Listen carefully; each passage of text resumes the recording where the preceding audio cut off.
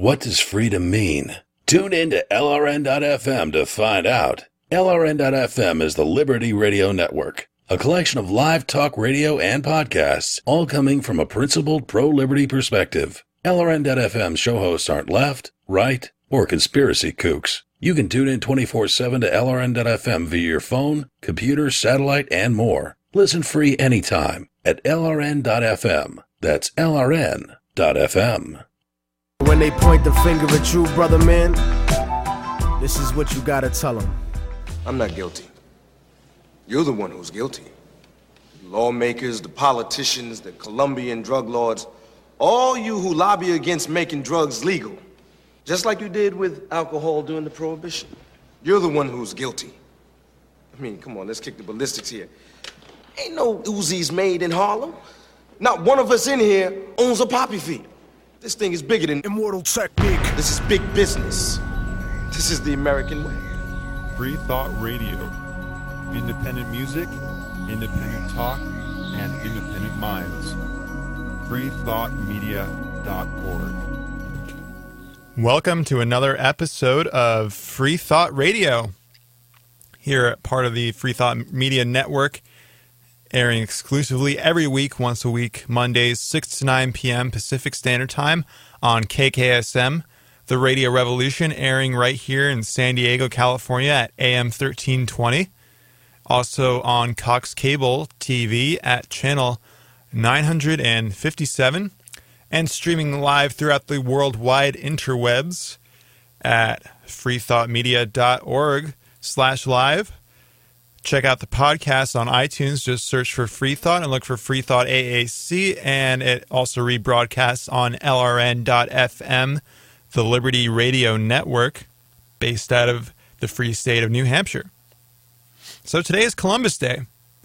And, you know, there's a lot about Columbus that I didn't know when I was in elementary school. It seemed like I got inundated to think that he was all well and good and dandy, finding America, we're awesome, we're number one, until I read the first chapter of The People's History of the United States by Howard Zinn, introduced to me in high school, to realize that he did not respect people's rights to life, liberty, and property, and that he was a rapist, pillager, thief, and, him and the European colonialism, genocidal lunacy. So this kind of segues into my guest for tonight, at least in this first hour, that human liberty is natural liberty. It is not only for one class of people or one race of people. If we applied liberty universally, you cannot use violence to violate anybody's rights, whether you're an individual coming aboard a ship like Christopher Columbus, or if you wear a fancy hat or a police badge and call yourself the state or any kind of government entity. No matter who you are, you do not have the right to violate anyone else's rights. Politicians are not superhuman beings that they have extra special rights or extra special privilege to be able to use force against you to violate your rights, whether for racial reasons or otherwise. Certainly the thing with Columbus is that, viewing people of a different race, as less than human, as like savage, so they deserve it, and we don't care if they die or whatever. Let's take all their stuff. That's certainly the mindset of European colonialism, which I would argue goes to this day with wars and everything like that. But my guest for this hour is going to talk about many ways in which you can boycott war, such as using Bitcoin as a currency, or being free in your own mind, in your own life, maximizing human liberty amongst not only yourself, not just in your life and your mind, but just in all areas of human interaction, whereas the state, and to a large extent their corporate cohorts, which one is using who, it doesn't really matter. The state charters the corporations, so in a sense, the state has a monopoly on violence. Without the monopoly on violence, the corporations falter because they can't use guns to get their way. They actually have to use logic and reason and not militarism. And best way to protest militarism is to get out of the U.S. dollar, stop using it. And my next guest for this hour is Jeffrey Tucker. He is an economist. He wears a lot of cool bow ties, and he is a Bitcoin enthusiast. And I did this interview with him at Libertopia 2013. So he's going to talk all about human liberty to apply it universally to everybody, not just, the Christopher Columbus, only white Europeans deserve liberty, and therefore massacre the Indians. Human liberty across the board, and using currencies like Bitcoin to circumvent the state. Hey everybody, we're here live at Libertopia 2013. I'm joined now by Jeffrey Tucker, MC, party master. And also he owns Laissez-Faire Books and is with the Foundation for Economic Education. That's right, and I've failed to point this out enough times that Fee actually brought me here. Like, I wouldn't be here if Fee didn't bring me here, so I'm really grateful to them. They paid for my trip and kind of made it all happen. Fee's, it's a very old institution. It dates back from like the 1940s, I think. But, so they've gone through a lot of iterations and things, but they're going through another wave of new energy and intellectual creativity. And if you go to their website, you can sort of tell this. They're running some edgier pieces these days than they might have run, say, 20 years ago. Yeah, definitely. Yeah. So tell us, what brings you here to Libertopia, and how do you, what is your definition of liberty, if liberty is to be defined? Well, first of all, I love being here at Libertopia. It's the first time I've come. A lot of my friends have come here in past years, so for me this is the first time, and my first real connection was sort of Southern California libertarian culture. And the first day, I have to tell you, was a little bit of out of sorts. Like, who are these people? What do they believe? What's going on here? A little bit confusing. And, I tell you, I think it took me about a day to figure out the difference between what I've always assumed libertarianism to be and what Libertopia is all about. And there is a subtle difference, and the difference is this, that in sort of mainstream libertarianism as it's existed for the last, say, 50 years, the goal has always been about changing policy. Like, okay, the minimum wage is bad, I'm a libertarian, I want to get rid of it. War is bad, I'm a libertarian, so I'm going to protest it. I'm going to support candidates that favor liberty. In other words, the prospects for whether we're free or not under that model are entirely contingent upon what the government does or doesn't do, which reduces us all to the level of sort of, in a way, beggars. So we're always going to the state saying, please, give us more freedom. Well, now there's a slight problem with this model, which is that nobody actually controls the state, right? It's a little bit illusory. Yeah. I mean, nothing you and I believe is going to cause the state to behave differently. At least there's not a direct cause and effect that basically the state doesn't care about. So what I see operating here at Libertopia is a deeper, even more sophisticated understanding that freedom can't wait for the government to change. Exactly. We can't just sit around, because we all have limited days on this earth. We all believe in our human rights and liberty. We want to make a difference. We can't just make our ambitions and dreams contingent upon what the political class does or doesn't do. So what's going on here at Libertopia is that people are coming up with very creative ways to use what freedoms they do have to find workarounds to the tyranny of our age. And that shows itself in many different areas of life, in education and diet, and the way you travel, and just the way you manage your life in general.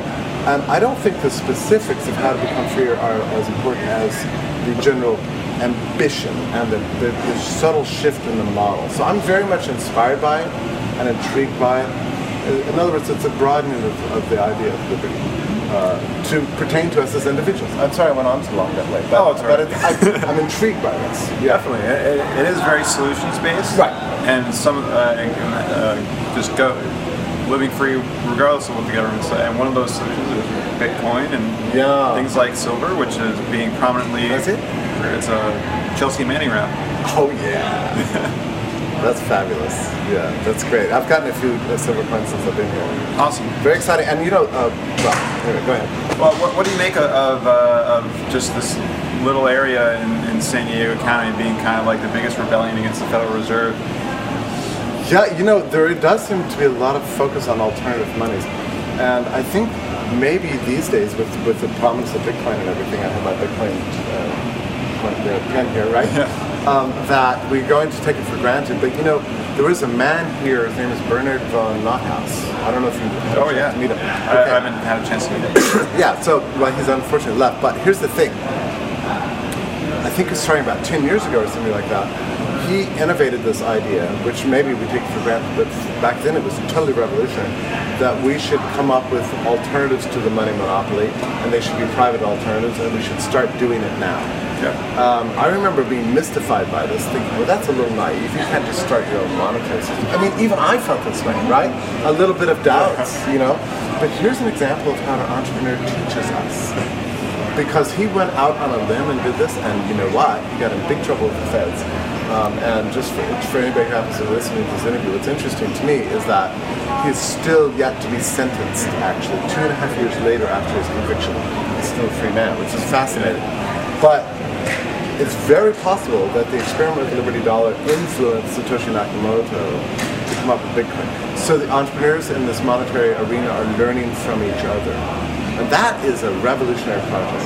I mean, if you start going after the money, that's a very part of the way the state controls society. So this is serious business now. Things are starting to really move in our direction.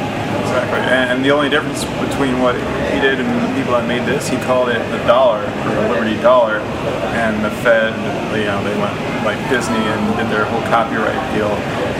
But he was pretty edgy, pretty out there. But what a sweet man. And I'm sorry I didn't have a chance to interview him, but he and I are going to hook up again on a Google chat, because he's just one of these great figures like Spooner or Thoreau or somebody like that who just takes a risk and goes out there and shows us something new, teaches us, inspires us. He's a real pioneer. Definitely. Interestingly, at Libertopia, we kind of were at the same time as we may or may have not have gone into another war. Luckily, with the facade of congressional approval, even though President Obama is saying that even this is going to be a charade, have your little, throw the bone to the peons, and then we'll go in anyways. What do you make of if we would have gone into another war over the weekend with Libertopia? It would have been something. I think probably everybody just would have marched out into the streets or something. As it is, though, everybody's been really encouraged to write, do these email swarms to the congressman. And while I'm very skeptical of political action in general, this is one way you can do it. It's very easy, and actually it intimidates the political class. So it does make a marginal difference to engage in those kind of email campaigns and texting and that kind of stuff. I'm very interested to watch how this thing occurs. My sense is that war is becoming more and more difficult for the state because of the pervasiveness of information, the fact that everybody's that internet. Yeah, well, and smartphones, make you a movie producer in your pocket, and the communication is intensifying all the time. And the more the people of the world can talk to each other, the less wars are likely. At least they're going to be more difficult for the state, never more costly. I'm not even sure if something like the first Iraq war that Bush undertook, would be even possible today. Or the second one, that his father undertook, whether it would be possible. We're going to find out in the Syria case. But, what's nice is to see the growing amounts of progress. Life is getting ever more difficult for the power elite. Definitely. Talk a bit about some of the speeches you've given at the... Yeah, so I gave an opening talk, and gosh, now it's so long ago, I don't even remember what it was about. But I think it was a general paradigm of where we stand with liberty now, the role of technology and helping us. My second talk was about, this is the first time I'd ever given a talk like this, and it flows out of some research, observations I've had for years, and then some research I did reading Hayek with fresh eyes recently. And what I try to do is map out a paradigm for how the state thinks, which is not so much what the state does. We know what it does. It aggresses, it lives in a parasitical relationship with society. But what I wanted to do is explain how that kind of particular institutional structures reinforce a way of thinking that can be replicated in other areas of life with detrimental results.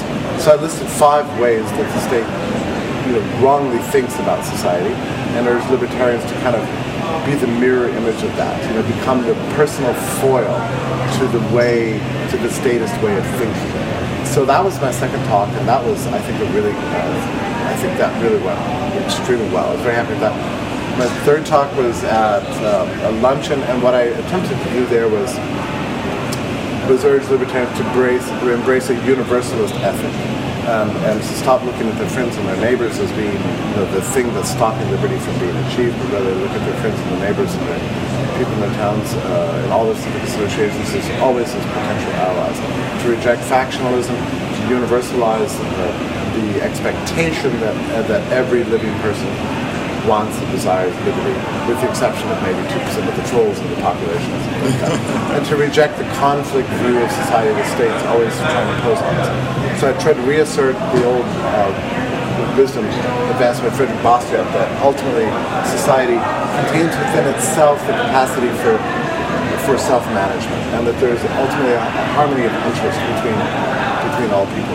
So that was my second speech. I like that because I was kind of going back to an old 18th century, 19th century view of liberalism, which is, I mean, even though I'm an anarchist, I also think of myself as basically an old-fashioned liberal. And so my final talk, I'm going to be, just give you a quick foretaste of it, I'm going to be celebrating the lives of what I consider three great heroic people in the history of the libertarian idea. The first one is H.L. Mencken, the second one is Mises, and the third one is Ayn Rand. So I'll be giving little mini biographies and explaining to people why their lives have touched me. So very much of a personal talk. So that's coming up here shortly.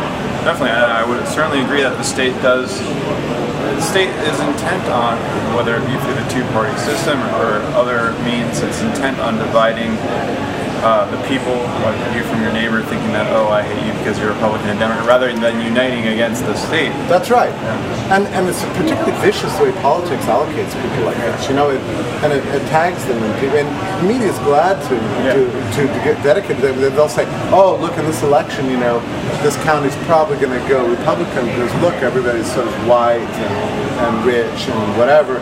This county's going to go Democrat because there's a lot of single women or a lot of racial minorities. So it's like we're all, by the political system, is pegging us into these little holes, according to interest. I mean, it's like Marxism gone mad in a way, in every area. So that if you're disabled, you're expected to vote for the Democrats. If you're a small business owner, you're expected to vote for the Republicans. I mean, we just need to blow up this whole paradigm. Libertarians need to look at every individual as a potential ally in the great struggle for liberation. Definitely. Do you have any final words for our listeners, and where can they find laissez-faire books? Yeah, laissez-faire you can find at lfb.org, and I'm writing there all the time. I also write a lot for Foundation for Economic Education. We're also working on a new venture that I hope you and I will be able to talk about sometime next year. Well, I don't want to say too much about it now, but yeah, some very exciting things are doing. In fact, over the next few days, I'm doing some traveling here on the West Coast to talk more about some people involved in that. So that's all I'll say about that. Cool. Right. So, but I'm very excited about that. So, and otherwise, I recently established this page called jeffreytucker.me, which sounds ridiculously real. But anyway, you can go to it and read like everything I've ever written. So that's fun. But thank you so much for having me here. Hope to see you again next Libertopia next year. I hope this conference is bigger and more wonderful than ever. I'm sure it will be. Definitely. Well, Jeffrey Tucker, thank you again for joining the program. Thank you. And that was Jeffrey Tucker of the Foundation for Economic Education and the Freeman magazine. And you could find his website at jeffreytucker.me.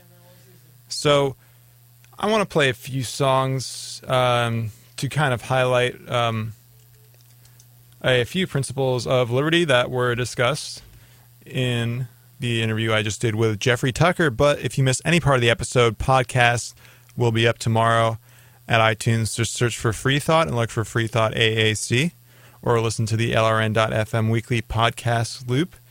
My guest in the top of the next hour is Charles Johnson of the Alliance of the Libertarian Left. And in the third hour, I have Nathan Arnold of the California Cannabis Hemp Initiative, the ballot initiative that seeks to legalize both cannabis and industrial hemp in the state of California.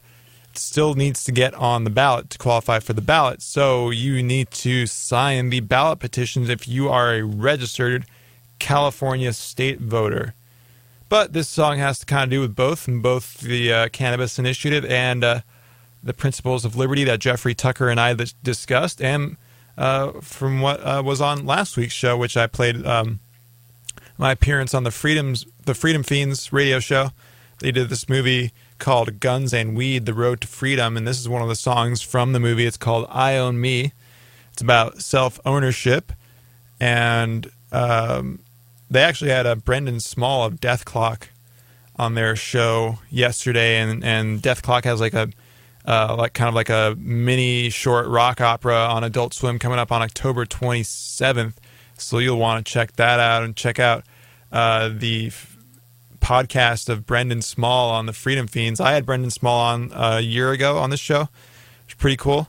They made him look at Google images of the effects of the drug crocodile, which is like done in Russia, and basically it messes you up like heroin, but it also kind of like makes your skin turn into like a reptile, and sometimes your fingers like fall off.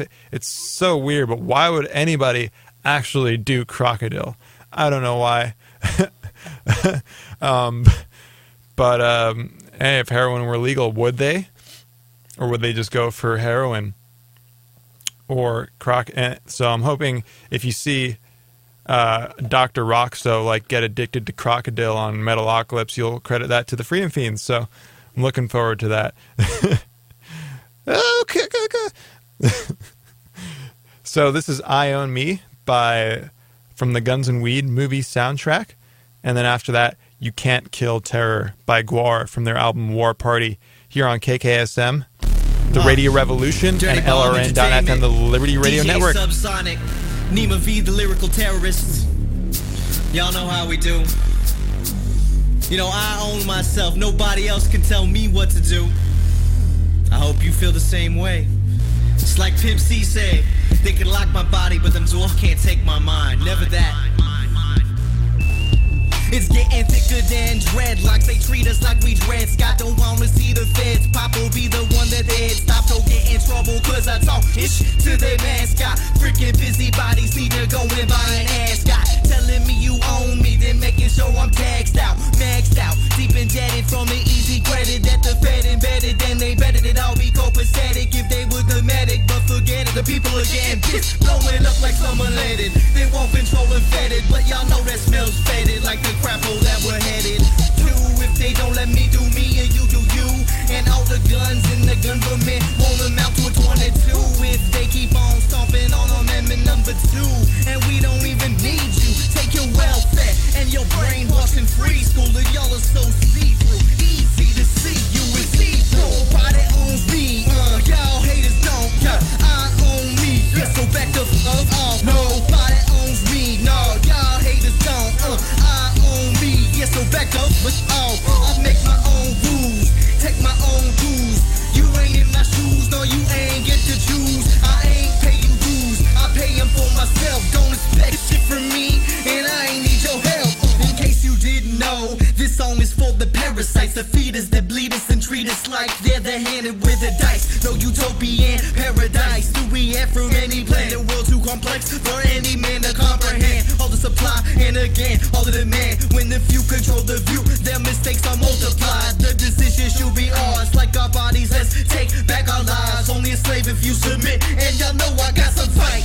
And this ain't racist, it's for blacks, whites, and Asians, Middle Eastern people, Latino, and everyone that wants to be free. So believe and let it slide. If you're emo, I never sign no social contract. I'm about to have to repo myself for my health and my wealth. Put your bills back on the shelf. Capitol Hill can go to hell. We should put them punks in jail. We could live our lives ourselves.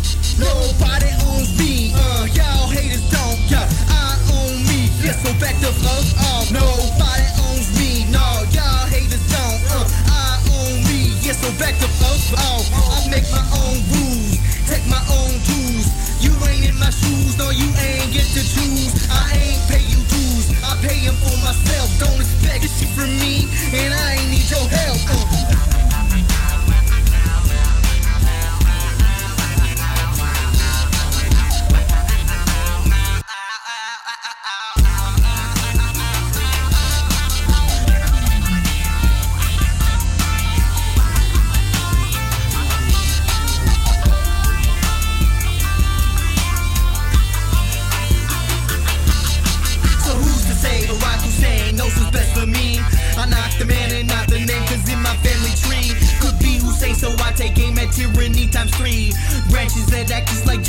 geriatric babysitters, punani's. But really you'll get beat up if you don't follow their edicts. There's a law against living, yeah, it's worse than Sharia. But where can I go if this whole world is socialist? Though we know that it fell for the Soviets since 1984. People please notice this, fuck the tax fee. The time to overthrow the ticks, it's in the Declaration.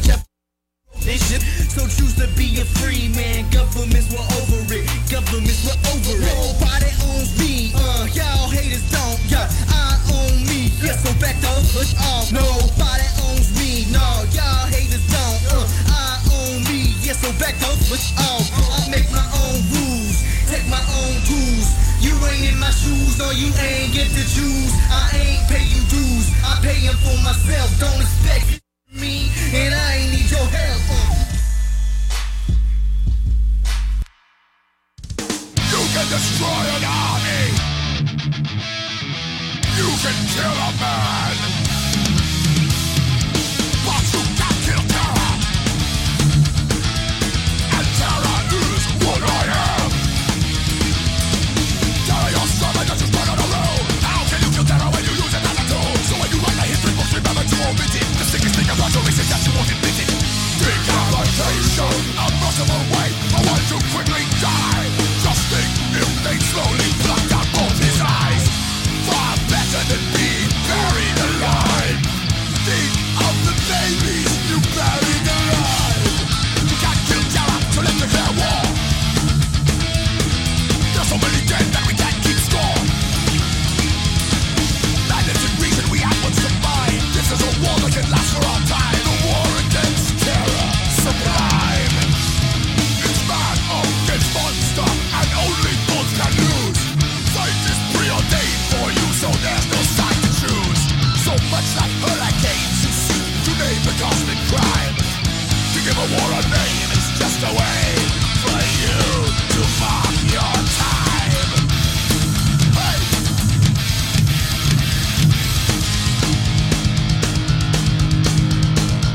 Just think of the babies you buried alive. They haven't quite died.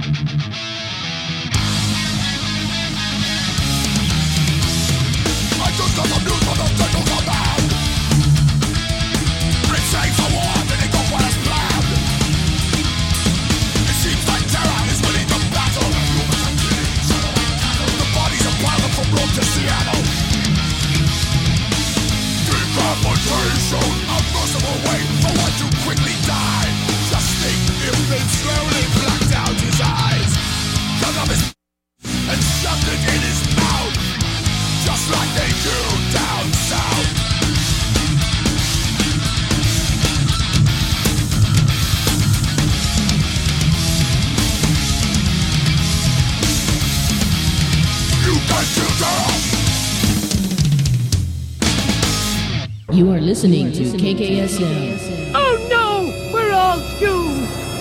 The Radio Revolution. Are you tired of governments murdering people around the world? Stop using their money. There is an alternative. Bitcoin is a stateless, free market, non-political currency. Bitcoin cannot be inflated or controlled by any government. By using their money, you are helping the state. Stop doing it. You have an incredible alternative available now. Learn it, use it, spread it. Get started with Bitcoin at weusecoins.com. That's weusecoins.com. Free Thought Radio. Your source for independent music, independent talk, from independent minds. Only on KKSM AM 1320, The Radio Revolution, and podcasting on LRN.FM, the Liberty Radio Network. freethoughtmedia.org. Welcome back to Free Thought Radio. That was You Can't Kill Terror by Gwar, and before that, I Own Me by Nima V from the Guns and Weed, The Road to Freedom movie soundtrack. Because my guest in the previous hour was Jeffrey Tucker, Laissez-Faire Books, and the Foundation for Economic Education. If you missed any part of the episode, the podcast will be up tomorrow at iTunes. Just search for Free Thought and look for Free Thought AAC. For if you missed any part of the interview with Jeffrey Tucker, Charles Johnson of the Alliance of the Libertarian Left is up at the next hour, and then Nathan Arnold of the California Cannabis Hemp Initiative is on in the third hour. But time for the news.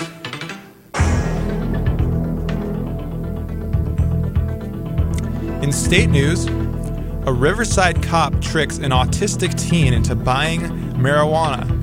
Quote, "We felt like our family was totally violated by the sheriff's department and the school district," says Doug and Catherine Snodgrass of Temecula, California. Last December, their 17-year-old autistic high school son was arrested after twice buying marijuana from an undercover Riverside County police officer. The undercover operation, titled Operation Glass House, spanned a few months and included undercover officers in 3 area high schools: Chaparral, Temecula Valley, and Rancho Vista Continuation. The officers posed as regular high school students and would ask other students for drugs. 22 students were arrested. The majority of them are reported to be special needs students like Snodgrass's son. One more reason to tune in the third hour and hear about the legalization initiative for California in 2013. Stop the madness, if I may use a colloquial term from these scaremongering propagandists that go around and arrest and entrap special needs people to what? Make more money off the state? Shove them into a prison? Have them be slave labor to make to package Nintendo games? In national news, police arrest 8 members of Congress at a D.C. immigration reform rally. And to that I say, only 8? Why not more? It was interesting seeing Charles Rangel get arrested. And you know, a lot of this stuff has got to be theater, publicity theater. You know, the real what I want to see in the news, how Palestinian refugees and activists got arrested at one of those rallies. I really don't think even Democrats care about immigration. They don't support free immigration. Neither do the Republicans. They either have, you know, their racial scapegoats, or the Democrats and the unions don't want, you know, immigrants to interfere with their stuff. So it's like, it's all show. Look how cool and hip and liberal we are, but yet I see them all as just the same brand of people, fascists. And Mussolini said fascism is just corporatism, the perfect merger of corporate and state. The corporations own both parties, so what are you really getting? In other national news, the U.S. continues to gag and murder 9/11 truth seekers, says Dr. Kevin Barrett, writing at Press TV. He also points at possible use of NSA suppression to suppress social media posts, emails, and blogs pertaining to questioning the government's account of September 11th. Additionally, in national news, the CIA to provide new details into the Hastings death. San Diego 6, Channel 6, the CW has been reporting on this story and has issued a FOIA request to the CIA asking about Michael Hastings, but also this time in addition to Barrett Brown and Aaron Swartz. Now, the CIA sent a response letter preliminary to say that, yes, they will provide this information, but they will not provide any information on Michael Hastings' connection to Barrett Brown or Aaron Swartz. In other national news, the politically charged United We Stand Festival has been rescheduled to May 10th 2014. So on last week's show, I had Christina Tobin, the founder of the Free and Equal Elections Foundation, who is doing the United We Stand Festival. It's got Public Enemy and the Wu-Tang Clan basically, saying no to the two-party system, that the two-party system needs to go, and the two-party system is maintained, kept up. The illusion of it is kept up by, the power elites, the financial hegemons of the Federal Reserve banking system, and, of course, the military-industrial complex that goes along with the Federal Reserve banking system. So it's going to be very much exciting to see Public Enemy and the Wu-Tang Clan stand up to the two-party system on May 10th, 2014 at UCLA. And if you want to hear more about it, just go to the podcast page for Free Thought Radio, go to iTunes, search for Free Thought, look for Free Thought AAC. You could find the podcast with Christina Tobin of the United We Stand Festival. In additional national news, veterans were arrested at the Vietnam Memorial during their vigil for fallen soldiers. So this is, the absurdity of government shutdown. Things that are open space. How much money do they have to pay for those barricades? How much money do they have to pay for the police officers and their riot gear? And they say they have no money. I just think they have misplaced priorities. But they want to have a show of power saying, don't resist the government. Even veterans that served this country, they all got arrested at the Vietnam Memorial during their vigil for fallen soldiers. You could see more about it at the YouTube channel, We Are Change. Additionally, the FBI is struggling to seize 600,000 bitcoins from alleged Silk Road founder. Now, 600,000 bitcoins, Bitcoin's like $120 a piece about right now. Dude. And I'm glad they're struggling because, they should not have shut that down. And so what? Something else is going to replace it, and good thing. In national news from benswan.com, that's Swan with 2 N's, suburban cops in Florida are getting rich selling drugs. Police in Sunrise, Florida have made millions by luring drug buyers from across the country to their small town. Once the buyers show up and attempt to buy cocaine in restaurants like TGI Fridays or Panera Bread, cops arrest them and then confiscate their cash and belongings. Civil asset forfeiture. And what do they do with the cash? Well, a lot of times police chiefs get really nice dinners or fancy new cars, or they use it to pay to militarize the police force so that riot gear police show up to veterans at the Vietnam Memorial. Actually, there was an additional Veterans March, the Million Vet March on D.C. that happened this week, also met by riot police. What kind of drug money went to go to pay for their batons and face masks and everything like that in this fascist police state? You gotta wonder. Additionally, in national news, the Ohio State Senate votes to ban the Libertarian Party from Ohio elections. And this is Republican Governor John Kasich. And I got a whole mess of crap from Republicans when I was out canvassing for Gary Johnson. They're like, no, Obama's not a United States citizen, and if he gets reelected, we got to vote for Romney. If he gets reelected, we're not going to have any more free elections in America, and it's going to be Soviet Socialist Republic and so on and so forth. I heard all this, with focus on the free elections part, that, Obama's going to seek a third and fourth term. So that's just partisan hackery, pointing the finger at Democrats when Republicans ain't no different.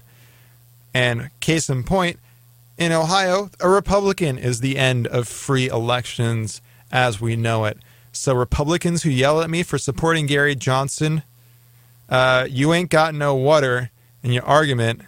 And you voted for a guy that was going to kill more children in the Middle East, just like Obama is still doing to this day, in saber rattling about the war in Iran and raising the debt ceiling like Romney would have done, and being in bed with the Federal Reserve like Romney would have done. So anytime I mention Obama on the show, just please feel free to swap his name out for the word Romney, and yeah, it would have been exactly the same. So it's just it's a little sad that those were the arguments I was hearing from Republicans. And shame on Governor John Kasich. I sent him a nice little tweet today at twitter.com/Alex_Fiddle, FIDEL.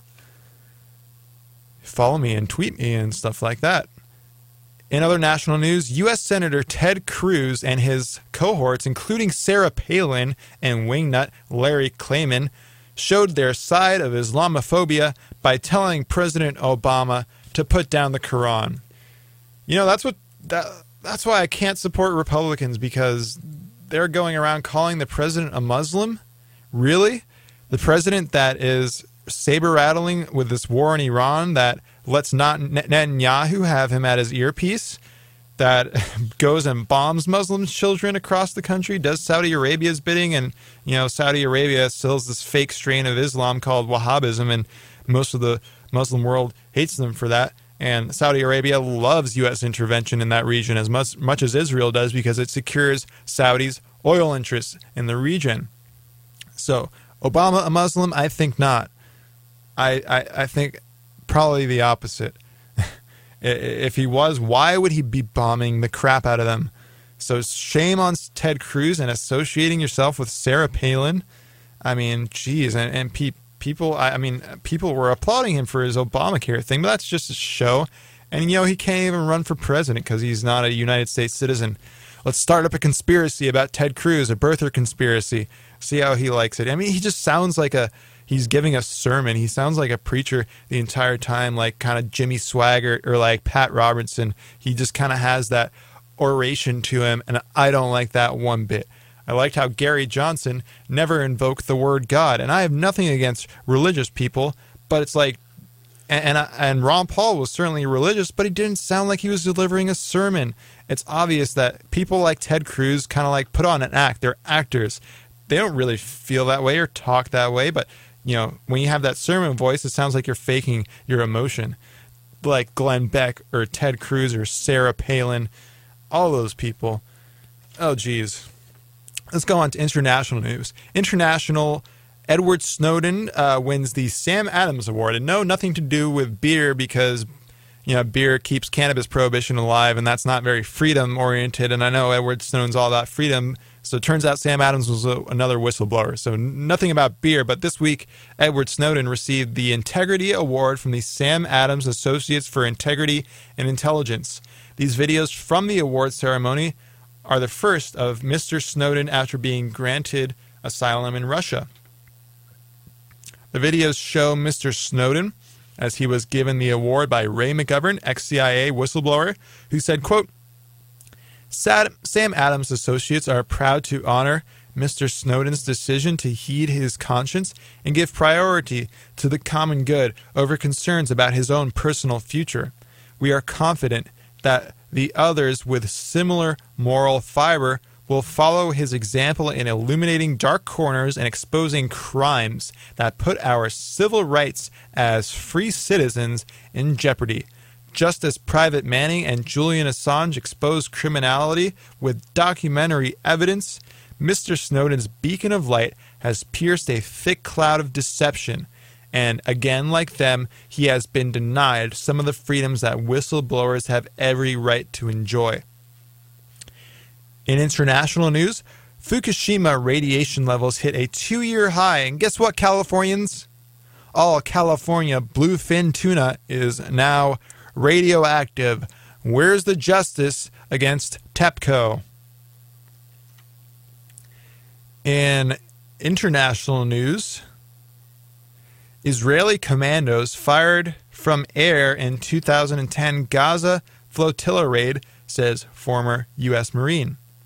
Additionally, an Israeli military launched a strike against Syria recently. So the U.S. may technically not be involved in a war with Syria, and they may have technically taken down their saber-rattling, but they're letting other people do it as a proxy for them, like the state of Israel, doing this preemptive, unjust, undeclared, needless war when it's not a threat to anybody.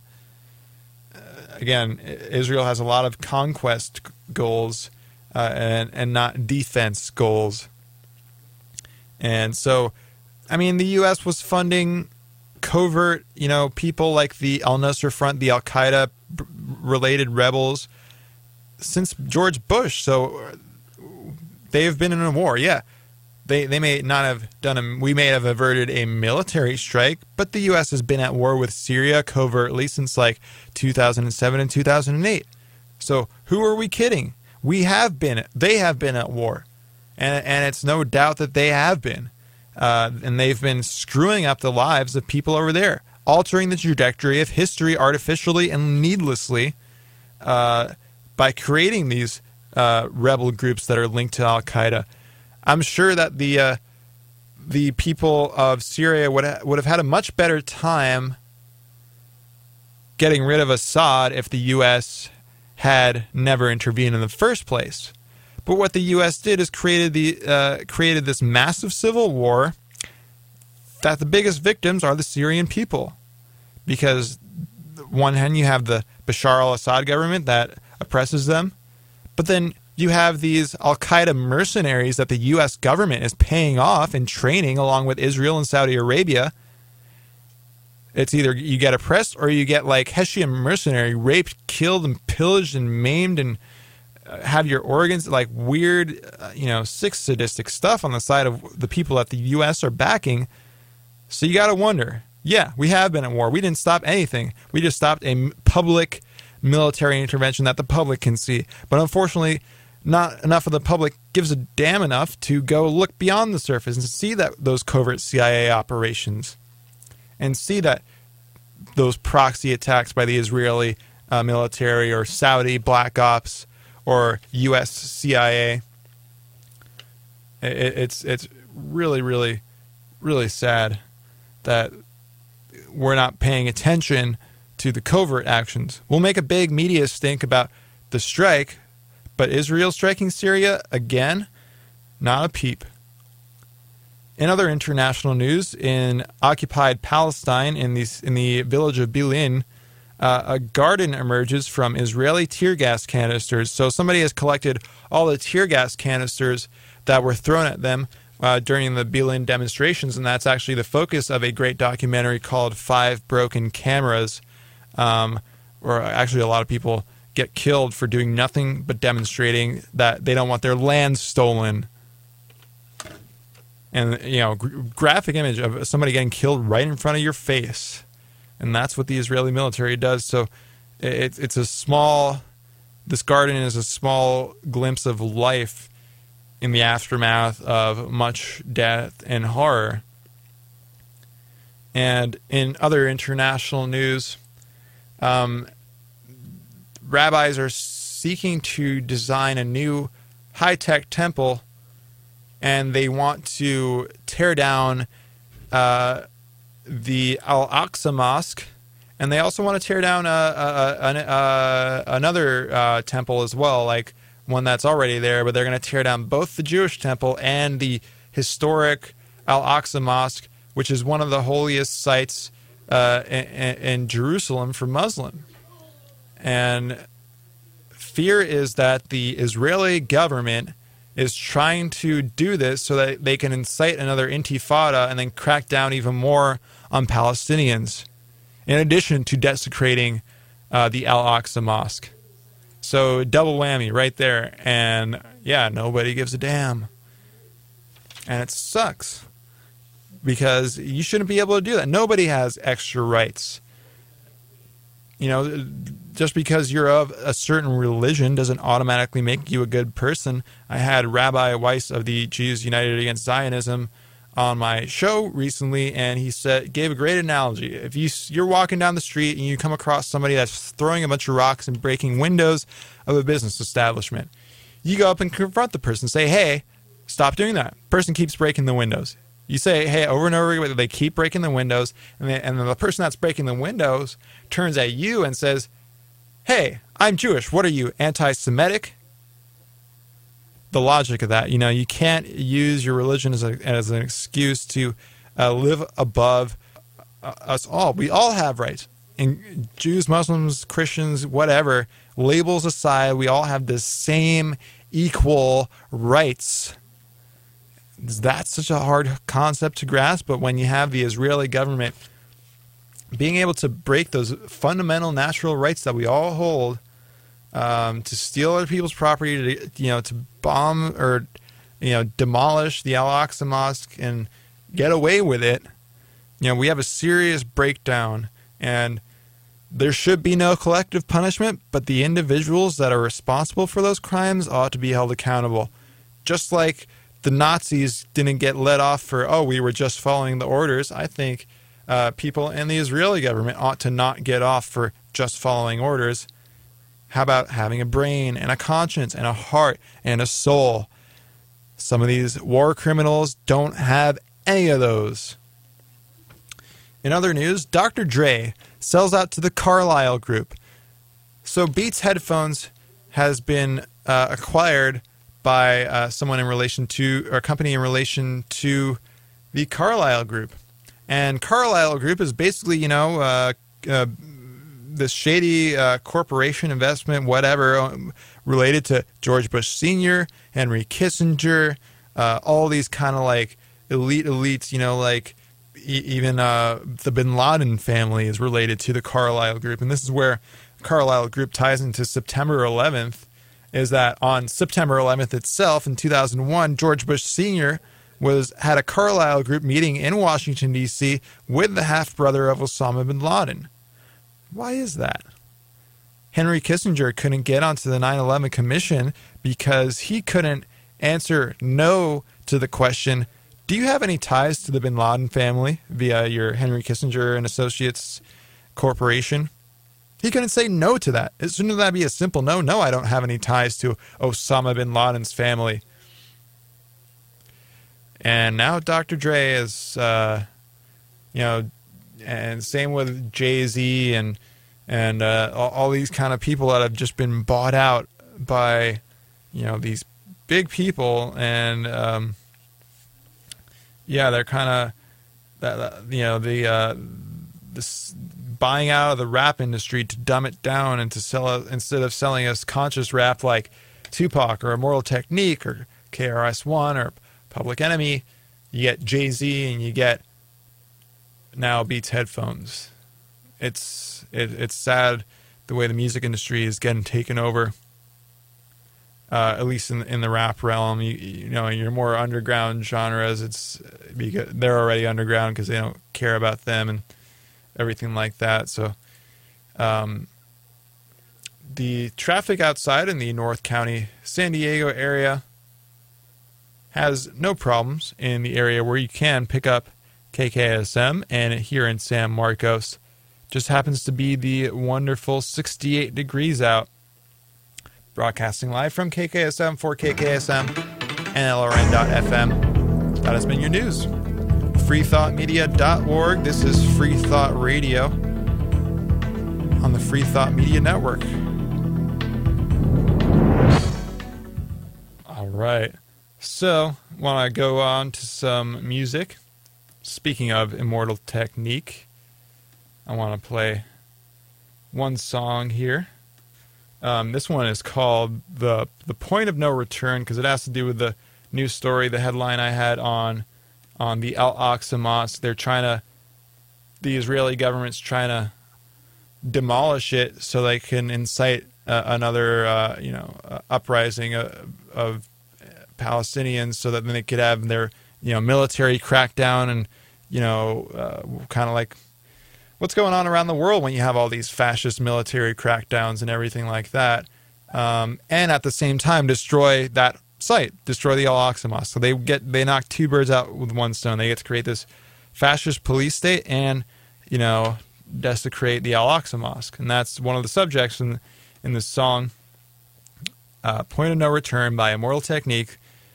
So we'll be back right after this song, right at the top of the hour, with my guest Charles W. Johnson, editor of the book Markets Not Capitalism, and he's from the Alliance of the Libertarian Left. We'll be back with more Free Thought Radio right after this. freethoughtmedia.org, KKSM, and LRN.FM. It's that real this time around. Immortal Technique. Revolutionary Volume 2. It's on now, mother. lock and load. This is the point of no return, I can never go back. Life without parole, upstate, shackled and trapped. Living in the hole, looking at the world through a crack. That I'd rather shoot it out and get clapped. I've gone too far, there ain't no coming back for me. Auschwitz gas chamber full of Zyklon B. Just like the Spanish exterminating Tainos, raping the black and Indian women, creating Latinos. Mother made me out of self-righteous hatred, and now you got yourself a virus stuck in the matrix, a suicide bomber strapped and ready to blow, lethal injection strapped down, ready to go. Don't you understand? They'll never let me live out in peace. Concrete jungle, guerrilla war out in the streets. Nat Turner with the sickle, pitchfork and machete, the end of the world. Mother, you not ready. This is the point of no return, and nobody can stop it. Malcolm Little when he knelt before Elijah Muhammad, the comet that killed the dinosaurs, changing the earth. They love to criticize, they always say I changed for the worse. Like prescription pills when you misusing them. The Templar Knights when they took Jerusalem and figured out what was buried under Solomon's temple, Al-Aqsa. The name is not coincidental. I know too much, the government is trying to murder me. No coming back like cutting your wrists open vertically. How could the serpent be purposely put in charge of the country? Genetic engineered sickness spread amongst me. My people are so hungry that they attack without reason, like a dog ripping off the hand that feeds him. Immortal technique is treason to the Patriot Act. So come and get me, motherfucker, cause I'm not coming back. This is the point from which I can never return, and if I back down now, then forever I burn. This is the point from which I can never retreat, cause if I turn back now, there can never be peace. This is the point from which I will die, succeed, live in the struggle. I know I'm alive when I bleed. From now on, it can never be the same as before, cause the place that I'm from doesn't exist anymore. This is the point of no return. You better believe this. Mary Magdalene giving birth to the children of Jesus. The evolution of the world, bloody and dramatic. Human beings killing monkeys to conquer the planet. The kingdoms of Africa and Mesopotamia. Machine gun your body with depleted uranium. This is the age of microchips and titanium. The dark side of the moon, in contact with aliens. I started out like Australians, criminal minded, broke into hell, tore it down and built the city behind it. Southpaw, murderous methodology. Remember that I'm just a man, don't follow me. Cause once you pass the point, you can never go home. You gotta face the possibility of dying alone. So tell me, how could you die for the throne when you don't even got the heart to die for your own? It rains acid, one day the earth will cry from a stone, and you'll be looking at the world living inside of a dome. Computerized humanity living inside of a clone. This is the place where the unknown is living and real. Wormwood, the Planet X, and the Seventh Seal. Universal truth is not measured in mass appeal. This is the last time that I kneel and pray to the sky, cause almost everything that I was ever told was a lie. This is the point from which I can never return, and if I back down now, then forever I burn. This is the point from which I can never retreat, cause if I turn back now, there can never be peace. This is the point from which I will die, succeed, live in the struggle. I know I'm alive when I bleed. From now on, it can never be the same as before, cause the place that I'm from doesn't exist anymore.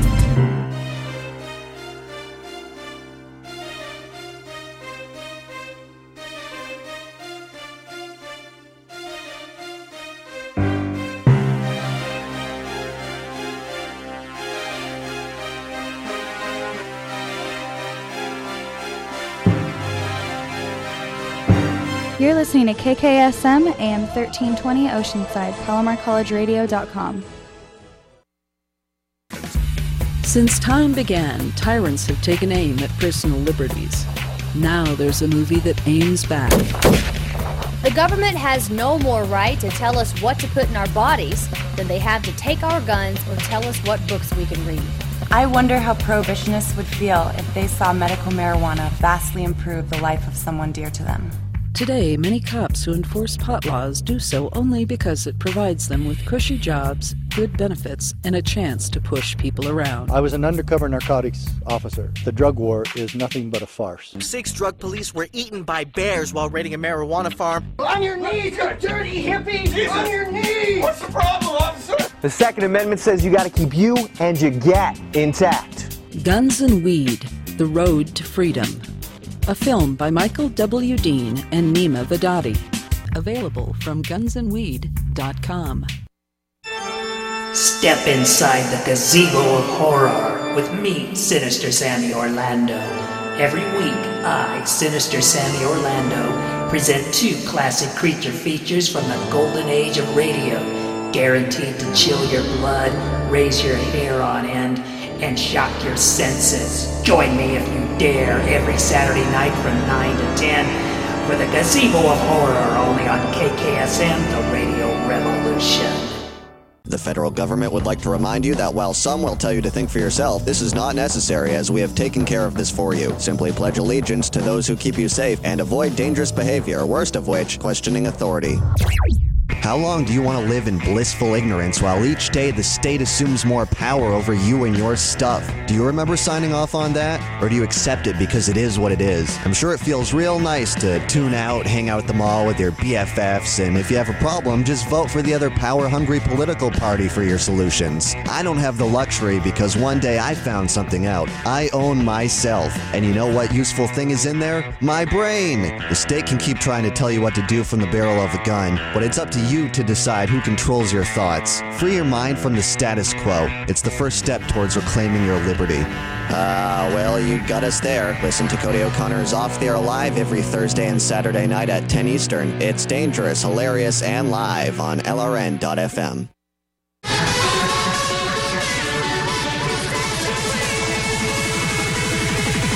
See why the government's cracking down. Introducing the 2 drugs that are legal, alcohol and cigarettes, 2 drugs that do nothing for you whatsoever. And drugs that grow naturally upon this planet, drugs that open your eyes up to make you realize how you're being every day of your life. Those drugs are against the law. Wow. Free Thought Radio, waking you up to the fact that you're being screwed by the system every day of your life since 2010. Only on KKSM AM 1320, the Radio Revolution, and LRN.FM, the Liberty Radio Network, freethoughtmedia.org. Welcome back to Free Thought Radio, part of the Free Thought Media Network. Also, Free Thought TV is on YouTube.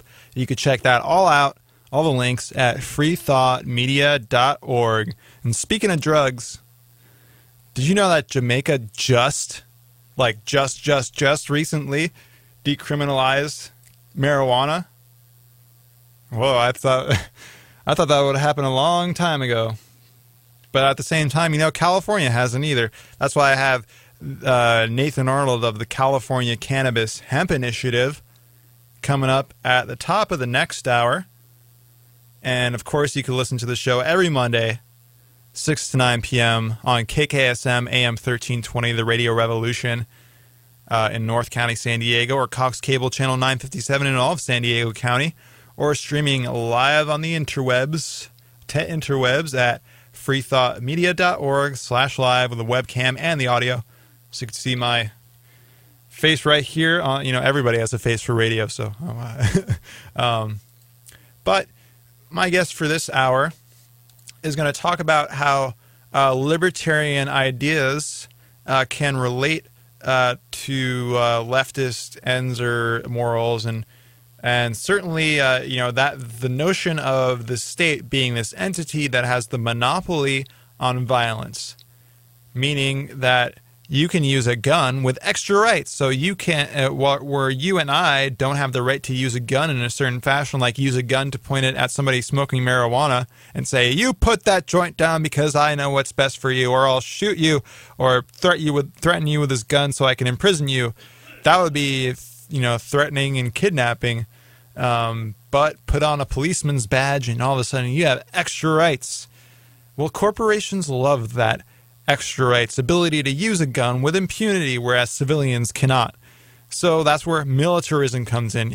The book Confessions of an Economic Hitman, Foreign Aid.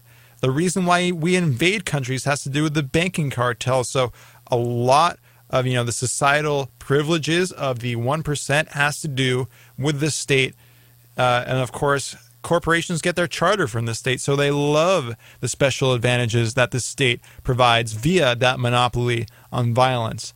Why use logic and reason to get people to buy your products when you can just gun them down in Middle Eastern countries, get your resources, and then shove it down the throats of your sheeple Americans who can't rise up and use hemp as a fuel, because that's what liberty is about. It's freedom. And the biggest privileges of the elites come from the lack of freedom, from you not having the freedom to farm on your own property, or just with the rigged situation of the zoning laws of your city, and then the Federal Reserve financing of the housing industry, creating all these Levitt towns, paving concrete over great soil that you could self-sustain entire populations with. Now you just have crappy grass with artificial fertilizer, fluoridated water coming through the sprinkler system. So we're going to talk about how liberty can advance environmental issues, can advance the wealth gap issues, can advance all kinds of war issues, etc., etc. So I interviewed Charles Johnson here of the Libertarian Left Alliance at Libertopia 2013, about a month ago. So we'll talk all about how the principles of liberty can relate to people from all the false spectrum of the left and right paradigm, because the left and right is really created by this mainstream media and the two-party system. It isn't really real. It creates these rigid stereotypes for people to fall into. So we're going to talk about how liberty is communicated to all people because liberty is natural to all people. Hi there, I'm here at Libertopia 2013 in San Diego. I'm joined now by Charles Johnson of the Center for a Stateless Society and Alliance of the Libertarian Left. Charles, welcome to the program. Thanks for having me. No problem. So give us an introduction of what it means to be from the Libertarian Left. Sure. Well, I guess the easiest way I could put it is just that the Libertarian Left is sort of the basic ideas that we're trying to achieve left-wing ends through libertarian means.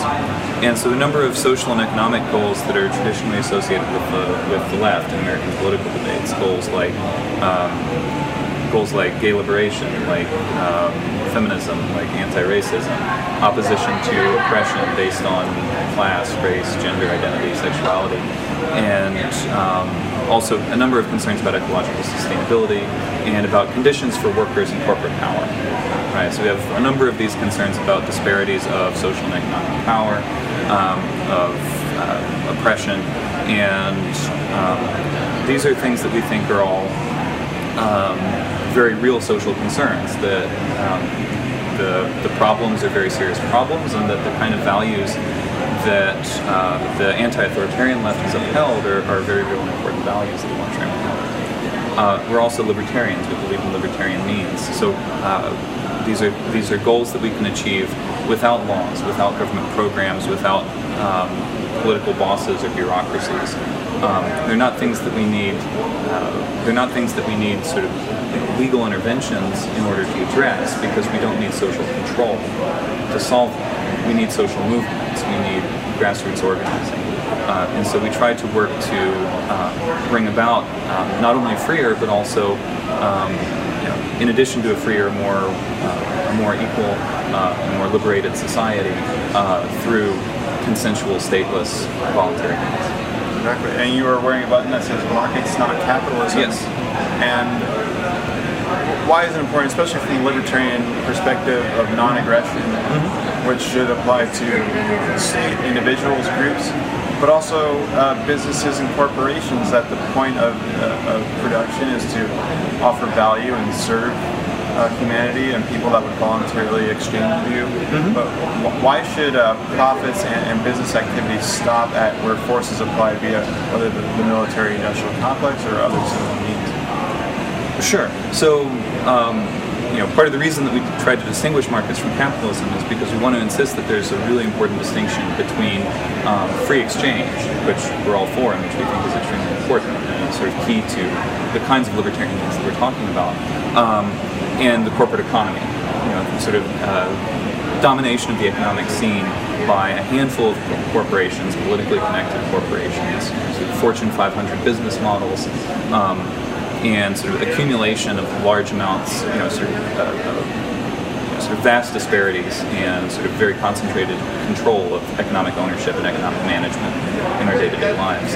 And one of the key means through which this happens is, as you were saying, through business privilege, through businesses that have very good access to the political means, using it to burn out their competition, to get government bailouts, government monopolies, and so use of USDA subsidies, for example, to prop up industrial agribusiness, the really powerful dependence of some corporate empires like Microsoft, Apple, Time Warner, and a number of others on intellectual property monopolies, on patents and copyrights enforced through the state.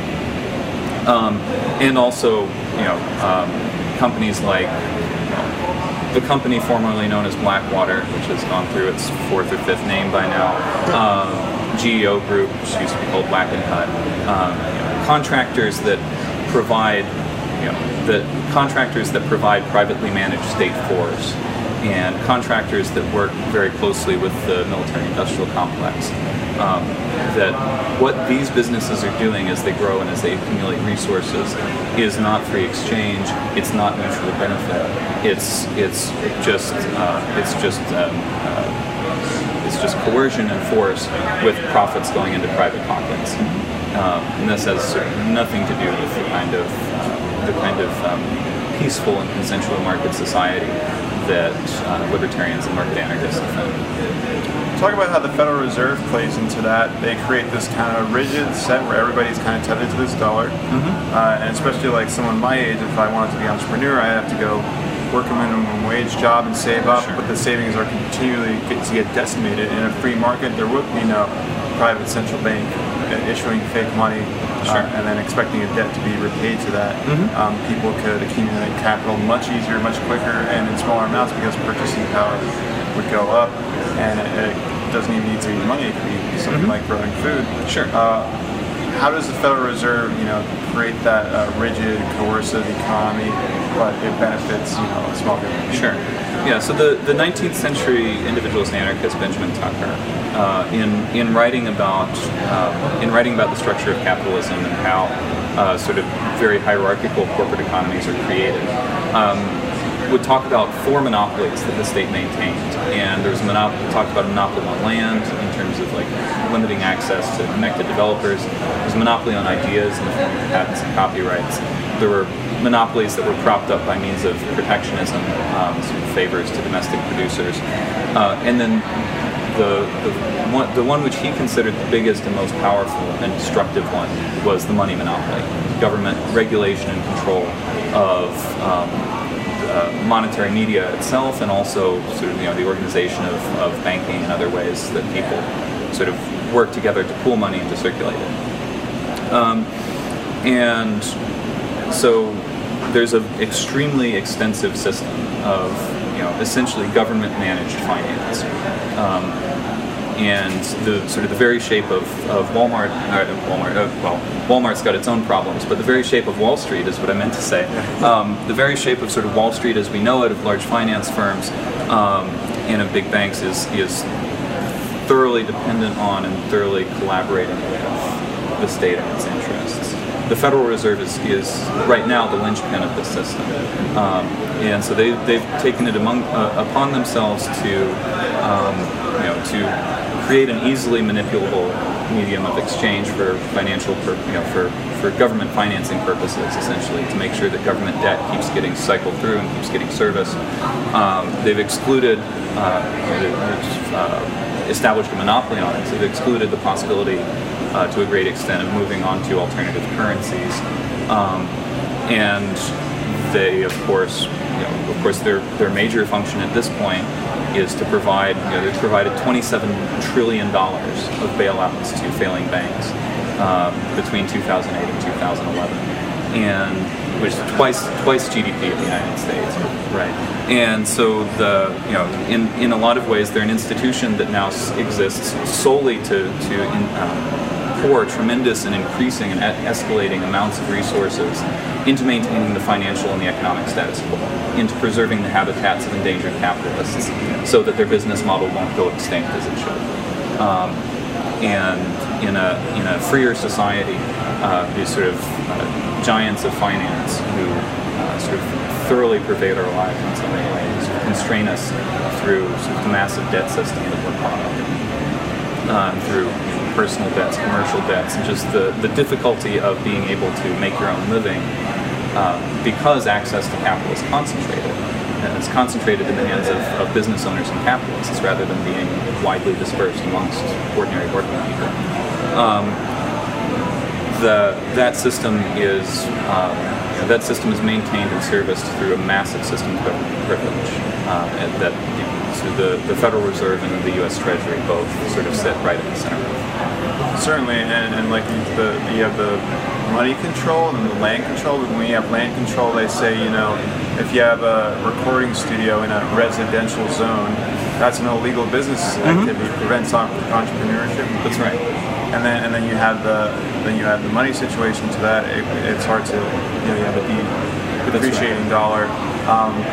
And so the effect is to create this massive ratchet up on fixed costs of living, right? They effectively, there's a through big laws and little laws, they effectively engineer this system of sort of single-use suburban living with very high fixed costs, where it's very difficult to make dual uses of property, to sort of bring things that you already had into a new use that will help you improve your lives on the margin. Yeah, it becomes difficult to engage in farming. The sort of the industrial agribusiness model is heavily subsidized, so in a freer society with free markets, what you would expect to see is a much more experimental framework. People would be constantly sort of repurposing things and making use in creative ways of their labor and their property on the margins, so that you can get by without a boss, so that you can get by without having to deal with a landlord, and so you can get by without sort of massive and constantly piling up debt. Exactly, and then that's why free markets are much better for consumers, because, like you said, it kind of, in a freer society, those at the top will always have it be constantly threatened by new people with new competition, and without a monopoly on the dollar, that makes it much more easier, and without a monopoly on food, where it's kind of a control thing, where it's like the Wicker v. Filburn thing with the Commerce Clause, or the Interstate Commerce Clause, saying you can't grow your own wheat. Then you suddenly need these guys for food rather than relying on yourselves. When you say markets, not capitalism, because markets involve more than just the capitalists. It involves, and it's kind of more of a horizontal thing where everybody, it's all based on voluntary exchange, so everybody has a kind of equal, on a level playing field. Right. So what we're urging is a mutualist economy rather than a corporate economy. So of course it's important that competition is important, but it's important to see that competition doesn't just mean businesses competing with each other, or capitalists competing with other capitalists, like Walmart versus Target, or something like that. It also involves ordinary workers and just ordinary people competing with capitalism, being able to provide alternatives that are outside of the corporate nexus. So you have worker-owned businesses, you have people independently making a living with their own resources. You have neighborhood mutual aid rather than being dependent on like corporate insurance, and that we're able to produce these people-powered alternatives that can provide something much more human and much more positive, and much more sort of under the control of and serving the needs of the people who use them, who depend on them, than sort of current capitalist modes of production. Exactly. If libertarianism benefited big business so much as our detractors try to say, wouldn't we already have libertarianism? So it's look, the last people on earth who want any kind of market order are the people who are at the top of the market right now, because they own the market due to political privilege. And so, Chase Manhattan would be bankrupt tomorrow if not for the immediate intervention of federal government. General Motors would be bankrupt if not for massive influxes of cash from the federal government. And so, not only in sort of the spectacular form of the big bailouts that we've seen just over the past few years, but throughout history, the biggest drivers of invasive regulation, of the growth of government bureaucracy. There's a lot of really good libertarian and also New Left work that's been done on the progressive area by authors like Gabriel Kolko in his book The Triumph of Conservatism, and also by Roy Childs in Big Business and the Rise of American Statism, which has Butler Schaefer also has a great book called In Restraint of Trade, which has really gone through and documented how the progressive, so-called progressive regulatory state that we have today is the product of business lobbying, because the extensive use of regulation has been very handy to them in being able to drive out smaller competitors. it was actively lobbied for by the National Civic Federation, by groups that were heavily supported by Carnegie and by J.P. Morgan, and the other robber barons, in order to create a new government-managed economy that they could benefit from, that they could profit from most because they could control the government and use it as their most deadly weapon against their competitors. Exactly. And war certainly plays into a lot of it because yes. I mean, in a free society they could attempt to use force, but the property of the state is that they have the exclusive monopoly on force to be able to use force with impunity, where otherwise you and I would be considered criminals or murderers or whatever. So the corporations want the state to be able to use force without any kind of consequences, such as even as big, whether it's your small-time policeman drawing a gun on a raw food store, or you've got a military guy going and doing the bidding of corporations in these unjust wars. Sure. What would happen if they lost that ability to use force with impunity? Then I think that their corporate empires would largely collapse under their own weight. So, as I said, the top corporations in the Fortune 500 would virtually all be bankrupt tomorrow if not for the government privileges that they enjoy, either because they've gotten big infusions of cash, like Chase or Bank of America, or because their whole business model depends on exploiting government monopoly, as in the case of the intellectual property monopolists who depend on copyrights and patents. Of course, it's true that there's been a lot of we've been robbed of a lot of stuff, and there's been a lot of concentrated wealth in the hands of capitalist corporations, and so it may well be that sort of the top tier just collapse completely because they're completely dependent on the state. Others might stay around for a while, but I think they'd have a hard time competing with sort of the freer alternatives that we can develop amongst ourselves, more mutual alternatives. Also, that in a free society, those that don't collapse under their own weight, we can and should sort of take it on ourselves to push them over, non-violently speaking. Yeah. I mean, not pushing them over through the use of force, but by creating grassroots social and economic movements to build the alternatives and to build new cooperative models to help each other out through grassroots mutual aid, to protest their abusive or exploitative actions, to hold them accountable, and so ultimately to make their business models unsustainable, because what we demand as workers and consumers is something other than what they're providing.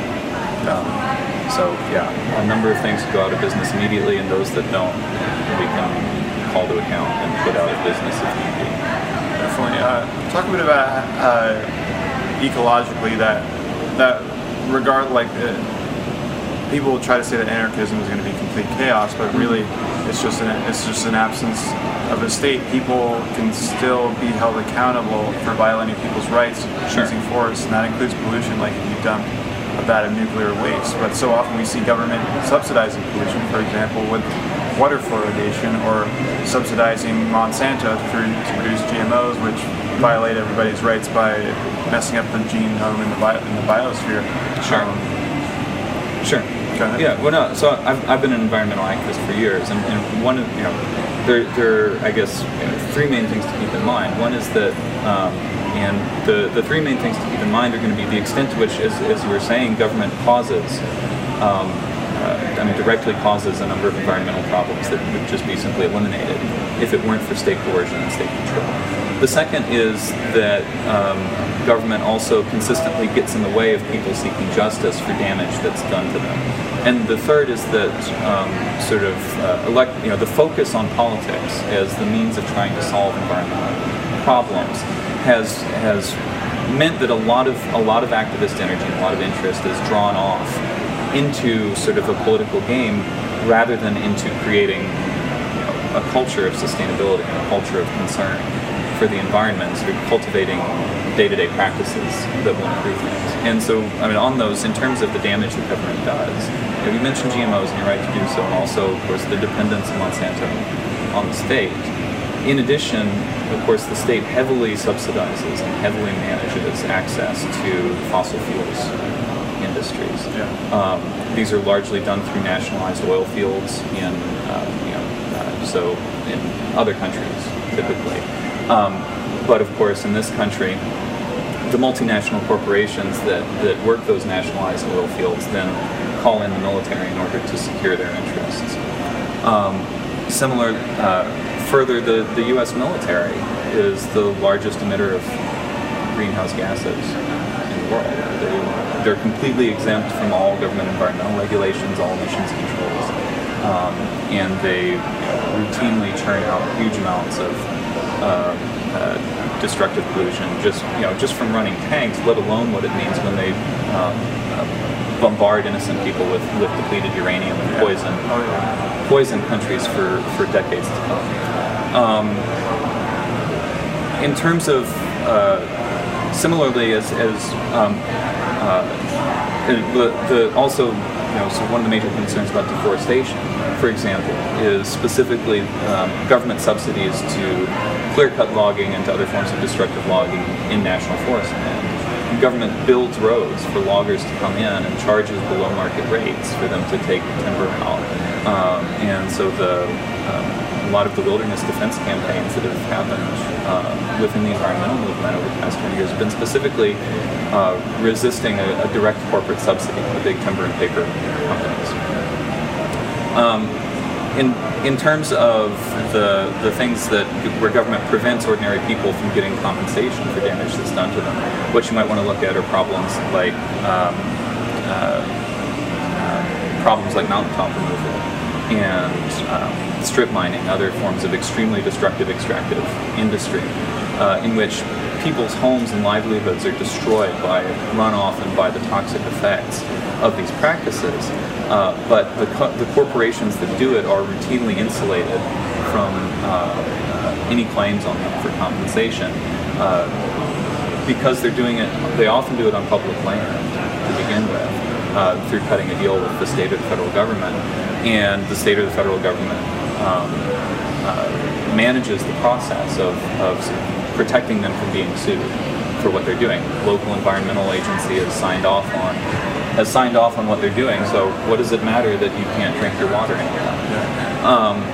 And finally, as I said, in addition to things where sort of direct claims for compensation would make a big difference, there's also just, in a lot of ways, sort of small things that people do on the margins that add up to big problems are things that we really need to address through developing a grassroots culture of environmental responsibility and of sustainability.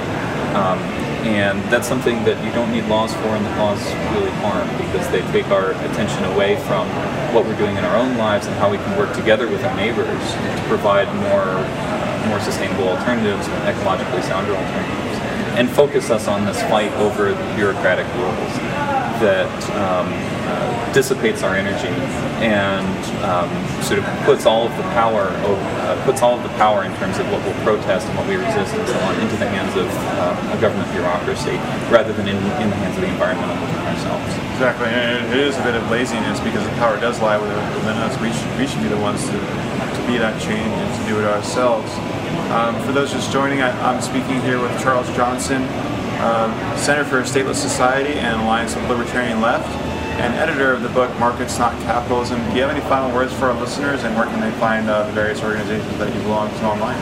Sure. So the Center for a Stateless Society has a website at c4ss.org. That's C, number 4, letter C, number 4, letter S.org. The Alliance of the Libertarian Left Distro, which is a publishing outfit that carries books and pamphlets on many of the things that I've been talking about, is at distro, that's distro, .libertarianleft, all one word, .org. And I have a personal blog at radgeek.com. I guess in terms of final words, I just wanted to say, thank you very much for having me on,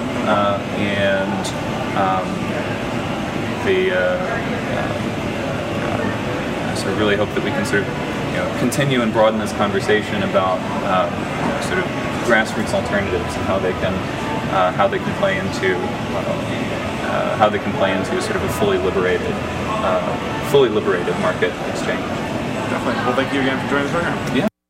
And that was Charles Johnson of the Alliance of the Libertarian Left. I interviewed him at Libertopia 2013, about a month ago. So I want to play a few songs that have to do with what we're talking about. And one of those things, just the libertarian kind of like, non-aggression stance that you don't have a right to initiate force on another person. The only use of force is in the defensive mode against somebody that has already done it, or to maybe, if somebody is beyond a reasonable doubt suspicious of a crime, then they should be given due process of law. Or maybe if a police officer can stop a rape or a murder in the act, all power to them. But it's the opposite of that. We live in the friggin' Twilight Zone where they go after peaceful people, and that takes away police resources from the real crimes.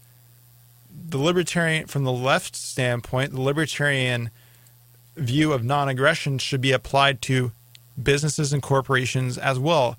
There are some within the libertarian movement that like to apologize for corporations and say, oh, what a great society we live in, and point out to all these examples, but we don't live in a free market. So our economy is based on privilege and hierarchy, and not, the ability of people to innovate freely, because they can't get that minimum wage job to save up the capital to be able to afford to take a risk and invent something or innovate, especially in this Federal Reserve system. And forget about the Federal Reserve and the capital domination of the elites, thanks to the state with the banking cartel and the Federal Reserve system. What about the war machine? That innocent people have their blood spilled in Middle Eastern countries, all for the profit of a wealthy few, for them to extract resources or make things cheaper. For example, Israel. I have some pants right now that are made out of 100% hemp. Why? Well, also because I want to be, ecological and support hemp agriculture, but Levi's has a factory in occupied Palestine, in an illegal Israeli settlement. So I boycott Levi's and do the whole BDS thing against the Israeli government by buying hemp pants. That's a way you could do it on the grassroots level, is the BDS movement, but also that corporations should not use force to achieve profits, whether it's stealing land from Palestinians or invading Iraq, or a cop drawing a gun on somebody selling raw milk. No corporation should use the state's force to achieve their goals. They could try to use force without the state, but in a free society, whether it's a government or an anarchist society where there are private mechanisms of keeping people accountable, either way, if you use force, you should be held accountable. In a government situation, I would hope that it's a limited government, that its only role is to go after people that have already harmed other people, and not to go after peaceful people. That's why police officers should be peace officers, including the military. Or in an anarchist society, where if somebody dumps a vat of nuclear waste and not only contaminates your property if they're your neighbor, but contaminates the entire region because of the poison of radioactivity, like TEPCO and Fukushima, they should be held fully accountable. But thanks to the state, they passed these things called liability cap laws. BP is only liable for a cool $100 million. That's peanuts to them. The taxpayers pick up the rest, and they're not even responsible for the environmental damage. They get to walk off scot-free. And you know what? BP funded the Nazis with oil back when they were Standard Oil and owned by Rockefeller. Rockefeller dealt heavily in making sure that the Luftwaffe had to fly. I'm not going to be apologizing for corporations. I'm not going to be pointing to the current economy we have now as some wondrous free market, when it isn't. It's this heavy top-down corporatist society, whether you have a Republican label on it or a Democrat label on it. They're all puppets of these same big corporations that love to use the state's monopoly on violence. So I'm not going to apologize for Monsanto, saying, no, we shouldn't march against Monsanto because they're a business and we have to be pro-business because we're libertarians. No, I don't think libertarian is pro-business. Even Jeffrey Myron, author of Libertarianism A to Z, Gary Johnson's economic advisor, saying that capitalism is in its true form, and I know Charles Johnson doesn't even like to use the term capitalism because it focuses only on the capitalist, But let's say if it meant what we're talking about, which is no use of force by these corporations and no corporatism, no fascism, no top-down, control of our society by these financial elites, that it actually benefits the consumer because businesses have a hard-ass time competing, not just with each other, but against people that might spring out of nowhere and do something new. And that they don't have any of these restrictions, from the federal government restrictions down to your local government restrictions, which are put in place by corporations. It benefits the consumer. So, it benefits everybody because people are creating things of value, like planting a hemp seed in the ground, taking that hemp plant, turning it into a pair of pants like the pants that I'm wearing right now. That's all value. That's what free markets are about. It allows for the freedom to plant that hemp seed. Once that hemp plant grows, that's part of the supply. So supply and demand isn't this mystical thing. It happens because you actually put the effort in to put the seed into the ground, to grow it, and then to turn it into a pair of pants. That's how supply comes about, from you actually working. So you have to actually get out there and do it. But the government restricts you, not just through corporatist laws against hemp, but entirely hemp prohibition. Hemp prohibition is the biggest example of why we don't have a free market. If hemp were to be legalized across the board, it would be a literal revolution. The economy would be turned upside down. We wouldn't be invading countries for petroleum because we can make anything that's made out of plastic with hemp instead of petroleum. That would be, and what would that do for ecology? My gosh, don't you see the corporatism behind hemp prohibition? So I'm not going to apologize for corporations as a libertarian. So I'm going to take the true libertarian position, and which I think a lot of people do, most people do. Only the establishment or Republicans really try to call themselves libertarians, yet be cohorts for the corporations. Most libertarians would apply the non-aggression principle to businesses and corporations and not defend people like Monsanto or J.P. Morgan or the Federal Reserve or Lockheed Martin or Booz Allen Hamilton or the Carlyle Group or the Rockefellers or the Rothschilds. That's not or even the Koch brothers, regardless of I love Reason Magazine and whatever, but I think that's where there are some problems, because people like to stigmatize libertarians as corporate freedom. But like I said, where's the libertarianism if they love us so much? I mean, we're going in the exact opposite direction of corporatism and fascism instead of liberty. So this is the song Fascist Pig by Suicidal Tendencies, and after that I want to play a bit of the March Against Monsanto with the Bronners, Michael and David Bronner of Dr. Bronner's Magic Soaps. They were at March Against Monsanto this past Saturday. So this is Fascist Pig by Suicidal Tendencies, and then Toxicity by System of a Down, right here on KKSM, AM 1320, the Radio Revolution, and LRN.FM, the Liberty Radio Network.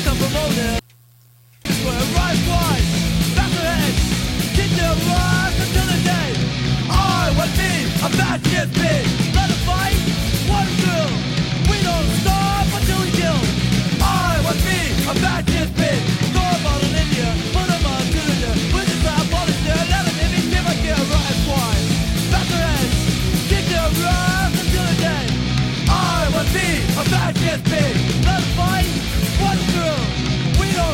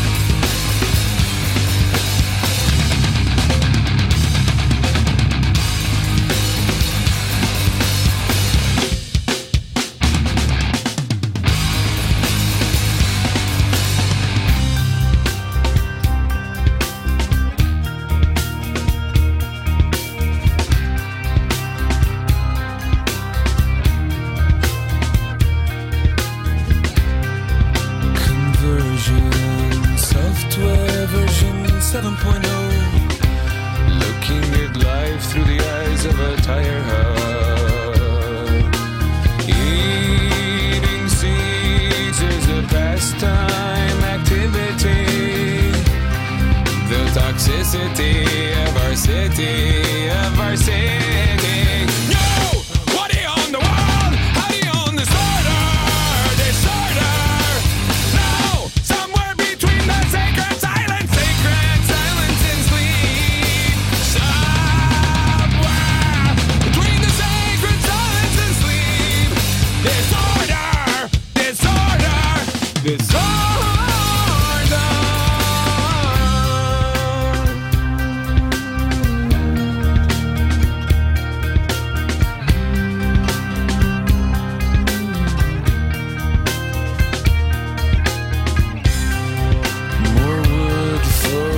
Fires, loud neighbors, flashlight reveries caught in the headlights of a truck. Eating seeds as a pastime activity. The toxicity of our city, No! What do you own the world? How do you own disorder? No! Somewhere between the sacred silence and sleep. Somewhere between the sacred silence and sleep. Disorder.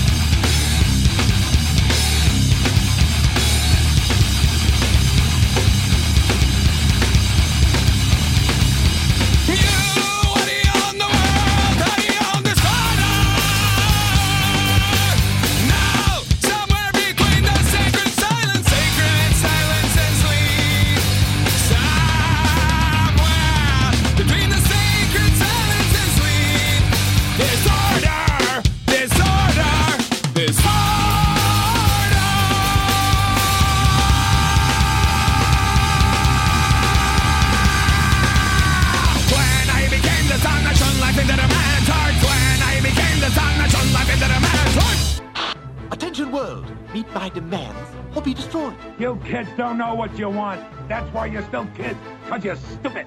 Just tell me what's wrong with the freaking show. The only way you'll get me to talk is through slow, painful torture, and I don't think you've got the grapes.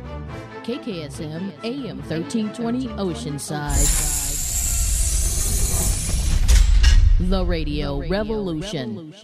I'm Alex Fiddle, host of Free Thought Radio. As long as they don't feel their environment, they don't worry about it, they're not going to do anything to change it. And something's got to be done before America scarfs up the world and on it. Tune in as I break down the corporate media's myths in regards to the news and the morality of war. How are we going to keep building nuclear weapons? What's going to happen to the arms industry when we realize we're all one? It's going to up the economy that's fake anyway. I also share genres of music excluded by the mainstream radio, such as heavy metal. And I'll tell you what, you can't kill metal. Plenty of guest interviews, from musicians to presidential candidates to screaming spacemen.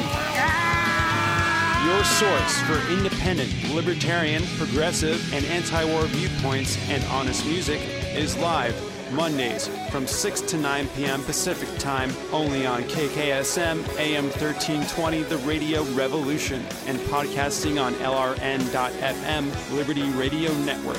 Visit the website and donate Bitcoin at freethoughtmedia.org.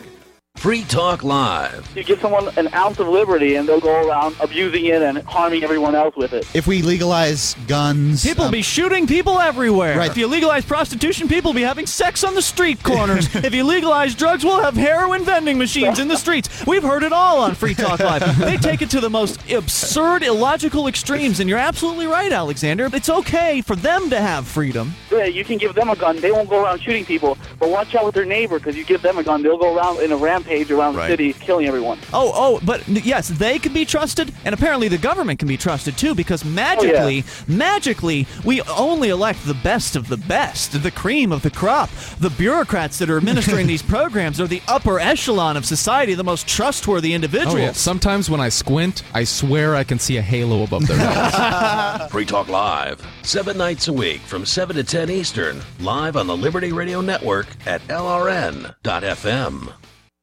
We're involved in sort of a low-key war against apathy, where they might, just for a second, question enough of their environment to do something about it.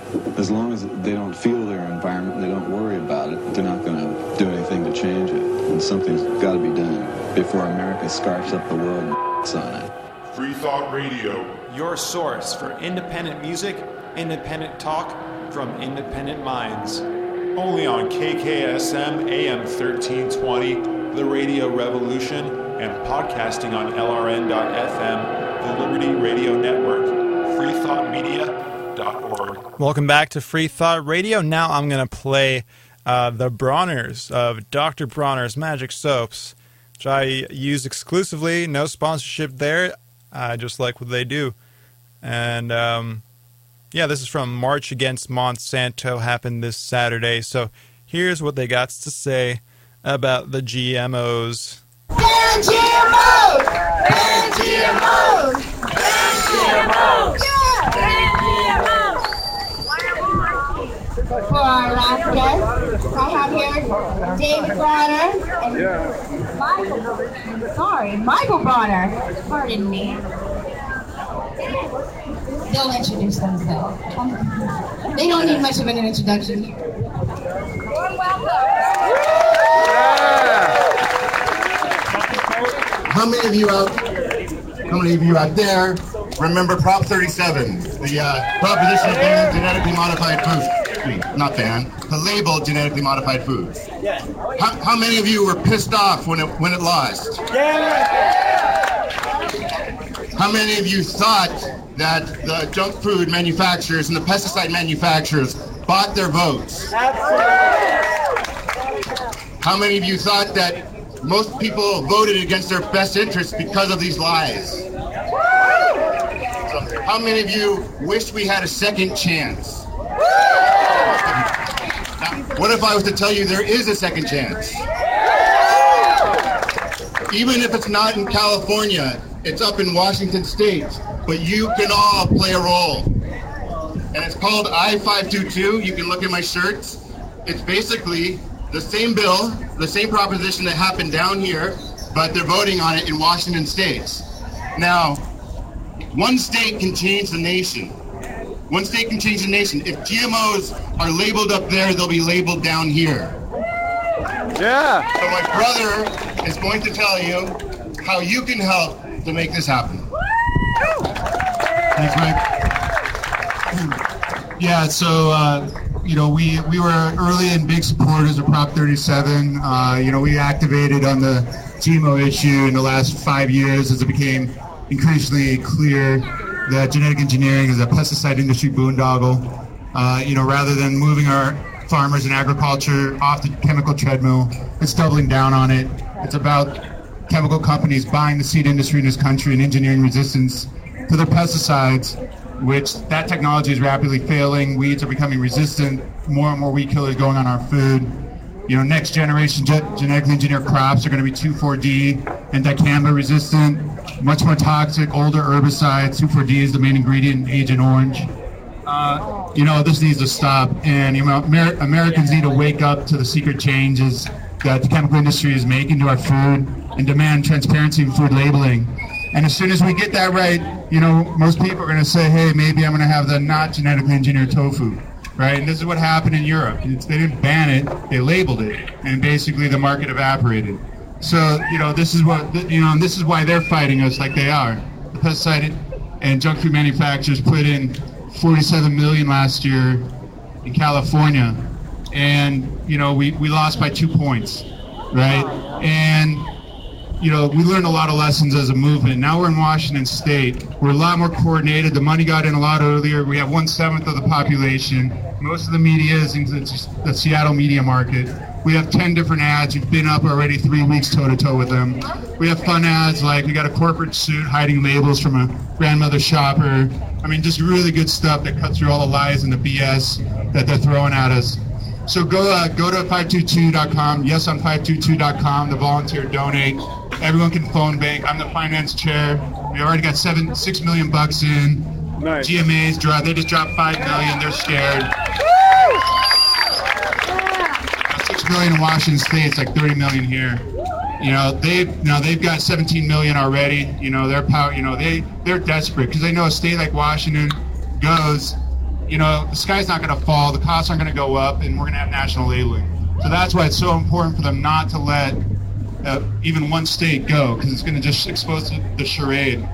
And then they're desperate because, well, guess what? We can also label. How about CAFO? How about CAFO meat, dairy, and eggs? Like, you do not want to see these consumer-led initiatives succeed, because obviously it opens up, all kinds of truth and exposes the light on all kinds of crap of the industrial ag machine. Anyways, yes on 522.com, and also a shout out to my friends at Occupy Monsanto, occupy-monsanto.com. Go down to the second video, the most hardcore action ever, Super Balls of the Wall. The Biotech Industry Awards Committee, the BIOX, went and awarded a bunch of their biotech henchmen, all their congressional stooges. Yeah, the Monsanto minions were just given the Monsanto Minion Awards, and $2,000 and $1 bills was dropped on Congress, and basically Congress was just called for being like so in the pocket of the Monsanto industrial ag machine. And it's a brilliant action. It's a great video, so go check it out. OccupyMonsanto.com. Yeah. And one last. And that was David Bronner of Dr. Bronner's Magic Soaps talking about how you should vote yes on 522 if you live in the state of Washington to label genetically modified foods. And that was at the March Against Monsanto this past weekend. So I want to play 2 songs before we go to the commercials and then the news. And then at the top of the next hour, I have my guest Nathan Arnold of the California Cannabis Hemp Initiative. So 522 in Washington is a ballot initiative to do labeling of GMO foods. That's already on the ballot. California Cannabis Hemp Initiative is not on the ballot. It would legalize cannabis and hemp in the state of California, basically have California go the way of Washington and Colorado. But what's interesting about this initiative is that it doesn't create any new government agencies. It's very well written. It also bans genetically modified cannabis and hemp. So I think if California were to pass this bill, it would stick a fork right in the eye of Monsanto. That's why if this is put on the ballot, they're going to put their money against this initiative big time. So that's why you need to not just say, oh, I'm an activist. You need to get up off your couch and say you're an activist and actually talk to enough people. Whatever it is, whatever strategies you use, whether it's going to a park and handing out literature or just talking to your neighbor, better than not talking to your neighbor. You pitch your 2 cents as best as you can. Otherwise, the initiative will fail. So we're going to talk about the initiative at the top of the next hour with a rep from the California Cannabis Hemp Initiative. What we're doing today on Free Thought Radio is Op Cannabis. So, Anonymous has their hashtags Op NSA, they have one called Op Cannabis. So Free Thought Radio is participating in Op Cannabis by having you call into the hotline at 760-736-8375 and come on the air and say you are pledging to sign the ballot petitions to get the hemp initiative on the ballot. You have to be registered to vote in California, so only California registered voters. It's a bit of a novelty, to have you call in, but it's something, and it lets people, it's an example to other people. Hey, these guys are getting involved. I want to pledge to sign too. I want to find somebody from the initiative and sign one of the ballot petitions. To get it on the ballot, it takes 700,000 signatures statewide. So we'll talk about that more at the top of the next hour. But this upcoming 2 songs is right now Evolutionary by the band Cynic, and then after that, Mother People by Frank Zappa and the Mothers of Invention. Here on KKSM, AM 1320, The Radio Revolution, and LRN.FM, the Liberty Radio Network, freethoughtmedia.org.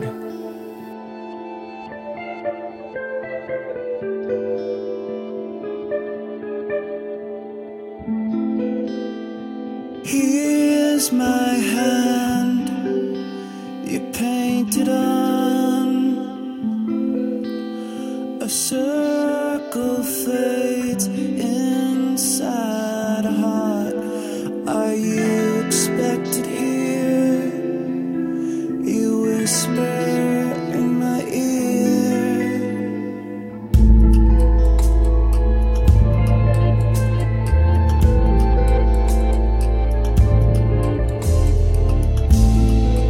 So I wash my hands till the water burns. A circle sits outside a door. Are you expected here? I whisper in your ear. I'm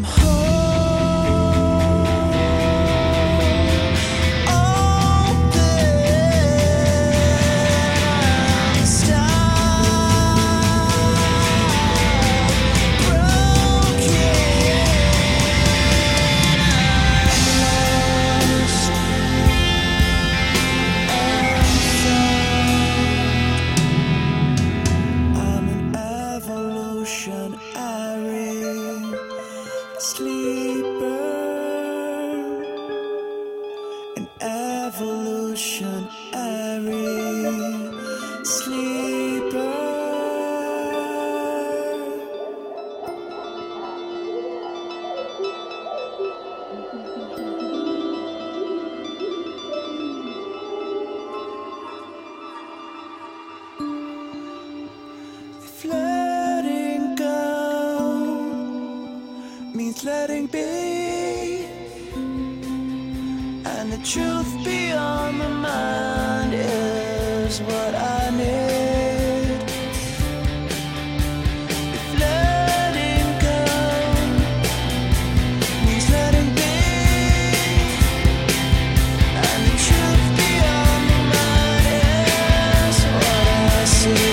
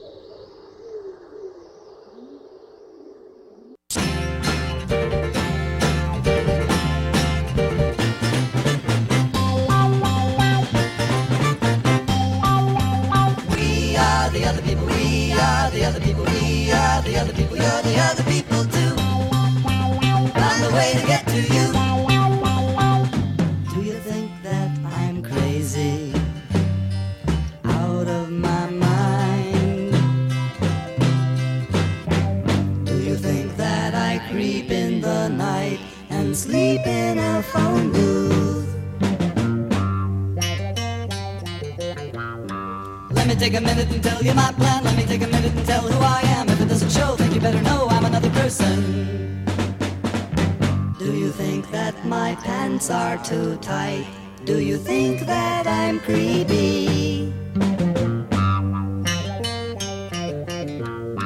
Let me take a minute and tell you my plan. Let me take a minute and tell who I am. If it doesn't show, then you better know I'm another person. We are the other people. We are the other people. We are the other people. You're the other people too. Found the way to get to you. other people, we are the other people, we are the other people, you're the other people too. On the way to get to you. Do you think that I love you?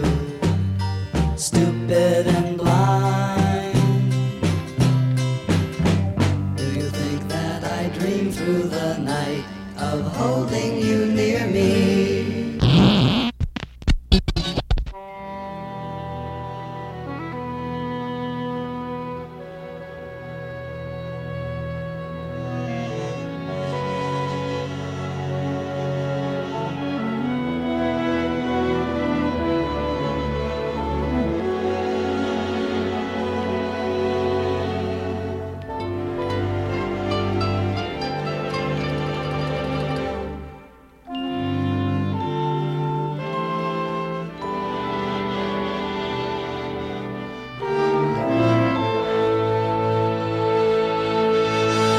Let me take a minute and tell you my plan. Let me take a minute and tell who I am. If it doesn't show, then you better know I'm another person. KKSM Oceanside. You know, women are a complicated bunch. AM 1320. They're like grapes. That's all I got, because I said bunch, and then I thought of grapes. Radio Revolution.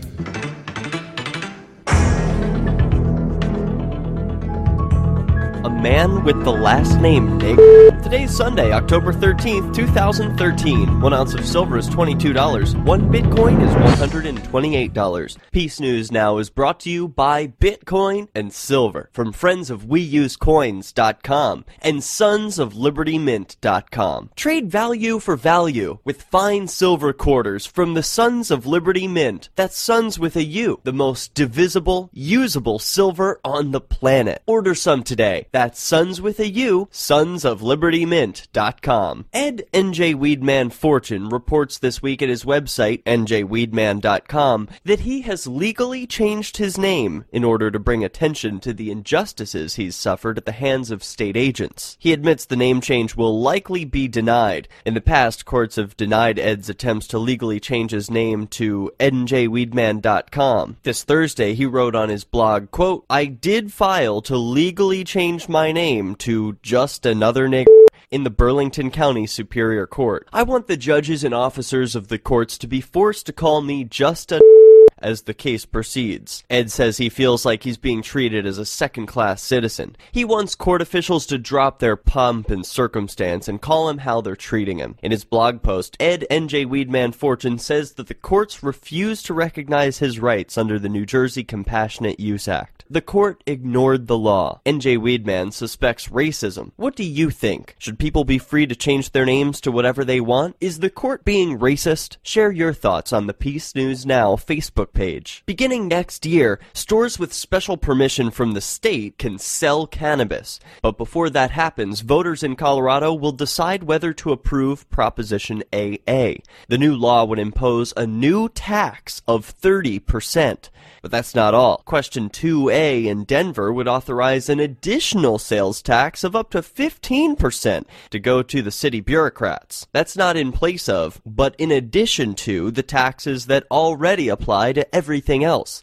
If all these taxes are approved and legislators set them at the maximum authorized levels, legal pot in Denver, home to most of the state's medical marijuana centers, will be hit by a total sales tax of 38%, plus an excise tax of 15%. Now, Denver attorney Rob Corey is campaigning to get Colorado pot smokers to vote no on Proposition AA to avoid what he calls, quote, the largest tax increase in Colorado history. Unfortunately, Amendment 64, the ballot measure that Coloradans voted on last year, grants state agents the authority to tax and regulate cannabis in a manner similar to alcohol. But what happens if bureaucrats regulate the price of cannabis higher than the black market price? Will consumers go back to their old dealer for the better price? This story brought to you by blockchain.info. Download the free Bitcoin wallet at blockchain.info. The Canadian press reported that 2 Canadian activists returned home on Saturday after 7 weeks in an Egyptian prison. On arrival, John Grayson and Tarek Lubani admitted many mistakes. They also gave thanks to those who helped win their freedom. Tarek Lubani is an emergency room physician from London, Ontario. John Grayson is a an outspoken gay film professor and director living in Toronto. Grayson said, quote, "We call out the collusion of Western powers, seemingly unwilling to denounce military violence used against peaceful citizens, and perhaps most crucially, on the ongoing role of billions in U.S. military aid that is helping return Egypt to a nightmare of military dictatorship." The two said they had only planned to stop overnight in Cairo on their way to Gaza. They believed they could safely document the violence that erupted in Cairo and tend to the wounded without invoking the wrath of the authorities. Instead, they were swept up in mass arrests and imprisoned in cramped conditions without trial. They said they were beaten and forced to sleep on the concrete with cockroaches. The two were accused of participating in illegal protests and resisting arrest. State agents dropped the accusations against them and gave them permission to leave Egypt. Family and supporters mounted a relentless campaign to have them freed,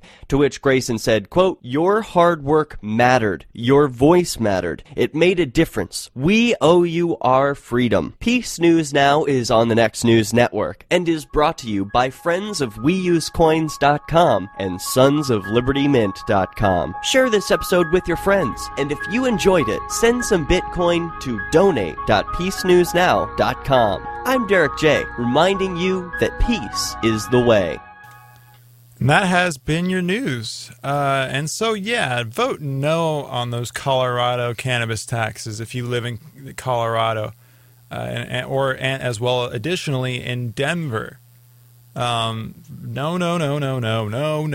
That's why my guest for this hour is going to talk about a cannabis hemp ballot initiative that caps any and all extra taxes in addition to sales tax and business tax, income tax, whatever, at 10%. So it could be anywhere from 0 to 10, but caps it at 10. And that's the California Cannabis Hemp Initiative. I want you all to go to cchi2014.org, go to the contacts, find somebody in your county. You got to live in California. You got to be registered to vote. You sign the ballot petition to put it on the ballot, and then you vote yes in November, and you spread the word as best as you possibly can with all the activist knowledge you have and the best you can stretch your 2 cents that you want to pitch. So the interview for this hour is with a representative of the California Cannabis Hemp Initiative to discuss a lot more about it. Joining me now is Nathan Arnold. He's part of the California Cannabis Hemp Initiative, which seeks to get enough signatures to get on the ballot for the 2014 elections, which would legalize cannabis and industrial hemp in the state of California. Nathan, welcome to the program. Thank you. It's a pleasure to be here. No problem. So tell us a bit about the California Cannabis Hemp Initiative, who wrote it, and what the details of the bill are. Well, the history of the bill goes back a few years when the authors Jack Hare and Bruce Margellin started putting it on paper and getting ideas what a good state law would be, one that could be adopted as far as other states, in very simple, blunt forms with no extra government monitoring systems for extra coding or any kind of extra task work. In fact, most of the bill is designed to alleviate stress on the state, such as arresting, incarcerating, and imprisoning people for marijuana crimes. And one of the concepts of the bill was to actually change that public outlook through literature by changing all reference to marijuana to cannabis. Exactly. That's how it should be, right? And allowing for recreational and medicinal use along with industrial, observing its impacts on the ecology, on the economy. I think that's basically the gist of the bill, is free the plant and save the people. I had a friend who got an editorial into the newspaper, not like a letter to the editor saying, look, I see you guys are writing, pot or weed or grass instead of cannabis, and it has that charged language. I think they use it on purpose because they use it to have that negative connotation, whereas cannabis is the scientific, genus, species term for it. What do you make of that? I think terminology is one thing that people should be aware of. They're using slang terms for something. It's no different than saying booze or crack. There are scientific words. Sometimes, I find myself in a situation where I have no option but to say put it in the pot, or you got a potluck going. Weed, it grows like one. I wouldn't say it, when people say it's a pest or something, but it's clear when the language is aggressive or abusive to one party, where they say, oh, it's a pothead, or you're a stoner. Stoner, only when everybody's smoking is it, like when we're drunk, we're stoned. I see, no problem with things like that as long as it's not angry. And you talked about the ecology of industrial hemp. A lot of scientists are saying, act now and start, planting hemp plants around Fukushima because it absorbs toxicity from around the area. In general, it would just pull out, CO2 out of the air, and it's a very kind of detoxifying plant of the air and the soil around it. What are the environmental benefits of hemp use?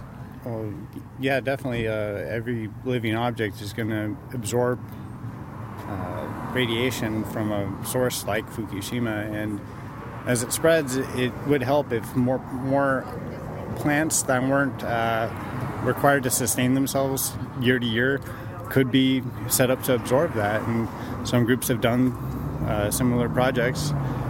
And also as a carbon negative plant, it could definitely help in harvesting said plants for renewable resources.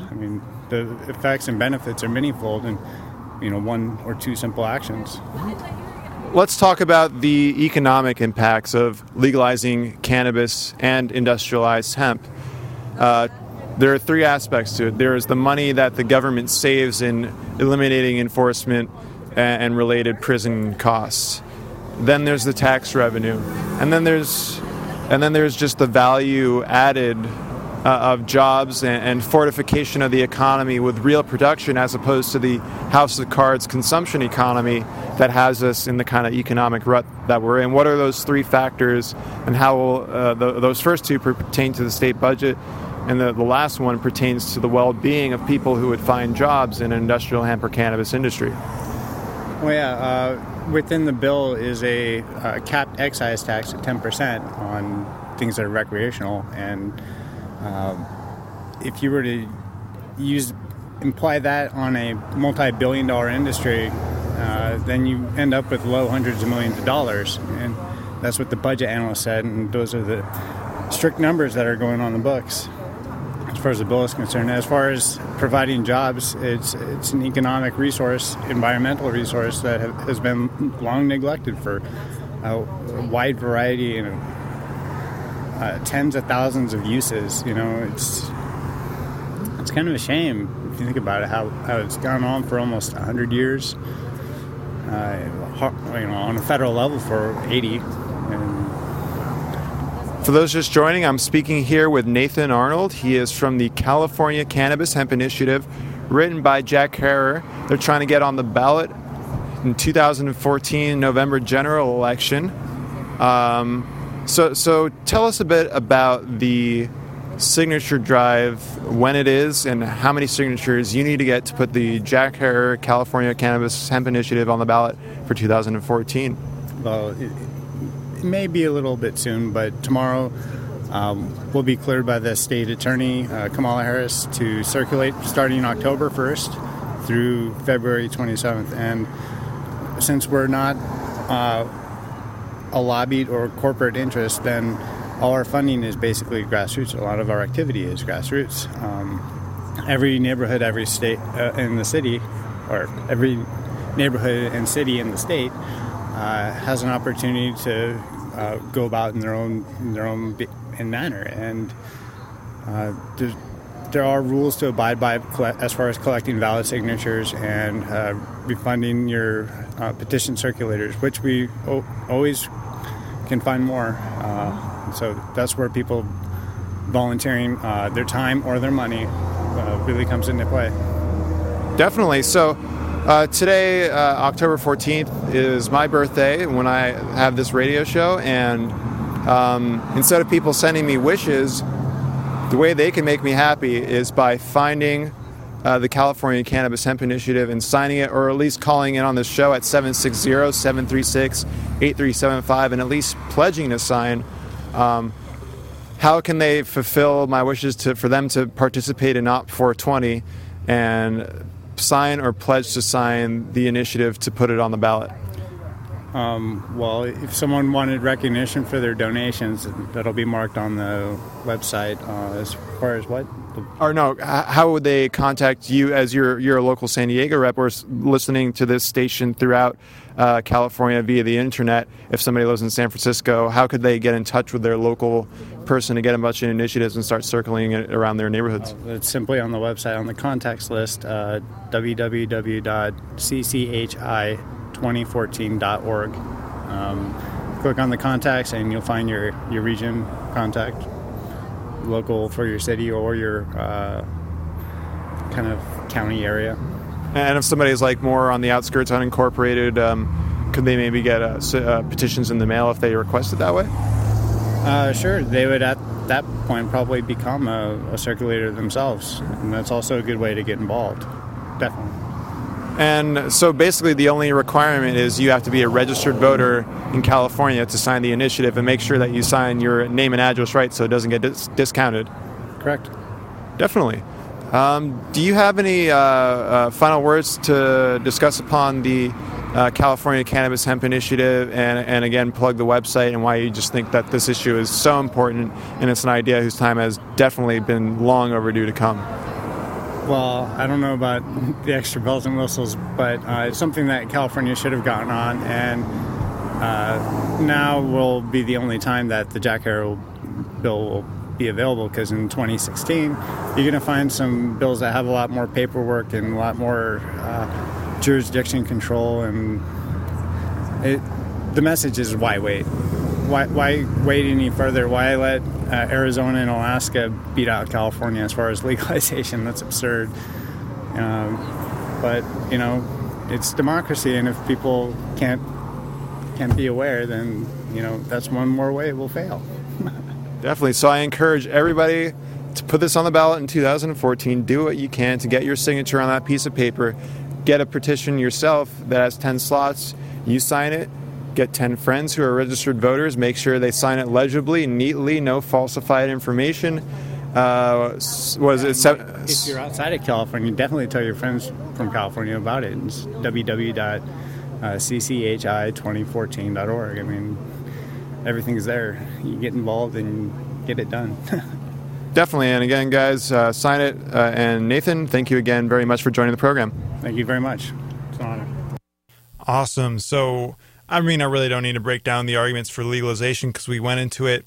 Never mind the fact that as a border state, we kind of have an obligation. All the people getting beheaded in Mexico, a lot of people, like when I talk about legalizing cannabis, they kind of laugh.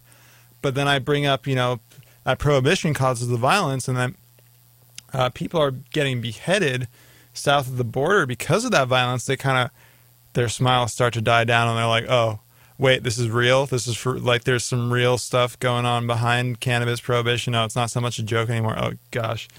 And then they usually end up signing the ballot petitions. But we have an obligation as California to pass this, and we should any initiative that comes up, certainly vote yes on it. But this is one of my favorite written initiatives. I voted for Proposition 19. I'm not going to hate on it, but at the same time, I think this one's better. It takes on the GMO issue, which makes this even more important. It's just like basically Prop 37 mixed in with a little cannabis legalization, all in one initiative. So that's why it's so important to put this on the ballot. cchi2014.org. Get in touch with your local county rep. They'll make you a petitioner. You can get a bunch of signature sheets, 10 per page. It's like high school magazine drives. It's easy stuff, guys. Whether you smoke or not. You know, I used to be completely against cannabis at all. But I came at it from, we all own our bodies. I have no right to enforce my will upon you. So I was an active legalization advocate. And then once I found out about the medical qualities and everything like that, it's safer in alcohol, doesn't actually destroy your organs, heals your organs, cures cancer, stuff like that. Well, then I started fighting even harder. But it doesn't matter whether you smoke or not, whether you like cannabis or not. It's not about liking it or condoning it. It's about leaving people alone, cutting government spending, increasing civil liberties, having new jobs in the industrial hemp industry, getting rid of genetically modified foods, emptying the prisons of people whose lives have been ruined for no good reason, staving the cartel, kicking the crutch out of the cartel's arm by, and thus getting rid of beheadings right here in Mexico, because Colorado and Washington, not border states. Well, Washington with Canada, but that's Canada, man. There's a lot of unnecessary death and murder south of the border because of drug prohibition. Yet maybe with the other drugs, the cartels will still exist. But marijuana or cannabis is about 50 to 70% their trade. So that would be a significant blow to the cartels, would be to legalize cannabis. So you got the cartels, you got Monsanto, that are all going to be against this initiative. That's why you need to go to cchi2014.org, sign the initiative, get in touch with your local county rep. And so what we're doing for this show is that if you want to call in and pledge to sign to legalize cannabis and hemp, don't be scared. You're not saying that you have it or you're trying to sell it. It's free speech, it's political action, signing for a ballot initiative to put it on the ballot in November 2014 so that you can vote for it. So if you want to call in to pledge to sign, participate in Op Cannabis. It's just an encouragement thing. It's, a little bit, it's a novelty certainly, but speak out, come on this radio show. Tell us why you support legalization of cannabis. The phone number is 760-736-8375. Again, the phone number is 760-736-8375. Tell us why you support legalization of cannabis and hemp, and why if you're a registered voter in California, why you are pledging to sign the ballot initiative so that can go on the November 2014 ballot. Requires 700,000 signatures. So again, it's 760-736-8375. Call in to pledge to sign it. And even if you're against, you could still vote no on this initiative. If you're against this initiative, or if you're against legalization of cannabis and hemp, you could still sign to put this on the ballot. That just means you're supporting democracy and putting it to the voice of the people, not just yourself. So that's why really important to get this on the ballot so that we can have an open conversation come, the ballot petitioning for this initiative expires February 27th. So let's say it gets on the ballot past February, then we can have an open dialogue about why or why not we should legalize cannabis. But let's have that dialogue. Let's put it on the ballot. Get your signature on that petition. It's 760-736-8375. Call in to pledge.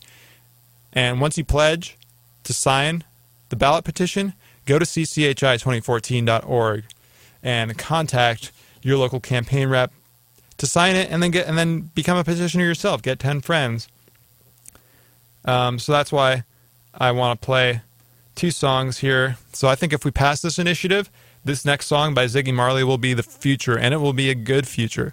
By the way, Fukushima, with all this radiation, hemp cleans up. We talked about it. Hemp cleans up, detoxifies the environment. We should be planting as many hemp plants as possible to suck all of the poisons out of the air and the soil, and eventually, get us back to some amount of environmental normalcy, because we have been brought to an environmental apocalypse. Not like what Al Gore tries to scaremonger us to death, because he's part of that. Him and his cohorts are probably all advocating for like geoengineering and stuff, or to make a bunch of money off of cap and trade. Al Gore doesn't care about global warming, and most of the stuff he talks about is falsified information. But yeah, there's a lot of real environmental damage, like Fukushima, that big wig elites, one percenters like Al Gore are not going to touch. So hemp is a great way to detoxify our environment. So if this song right here becomes reality, we're going to be living in a much greener environment. So this is Wild and Free by Ziggy Marley. Then after that, Sweet Leaf by Black Sabbath here on KKSM and LRN.FM. A fire burns for freedom. A fire burns for freedom. A fire burns for freedom. The smell of the scent is standing for the truth. Too long it's been denied. The tide of change is rising. Let hope be realized. Unchain these wings. Let angels fly.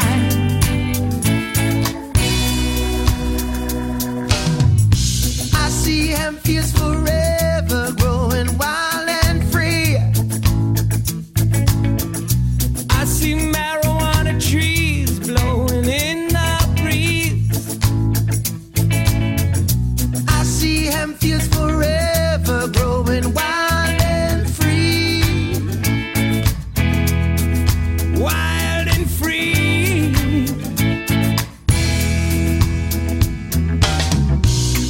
A crime against nations, a war is waged. There's a message in the wind for every race. Peace and love we sow, so let us grow. It's good for the body, it's good for the soul. Yeah, I see hemp fields forever growing wild and free. I see marijuana trees blowing in the breeze. I see hemp fields forever growing wild and free. You're wild and free.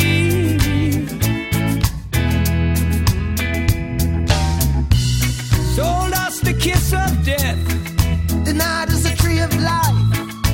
This damn hypocrisy cost so many lives. Corporation greed can't own this seed. Small farmers will survive by planting weed. I see hemp fields forever growing wild and free. I see marijuana trees blowing in the breeze. Oh, I see hemp fields forever growing wild and free. Yeah, wild and free.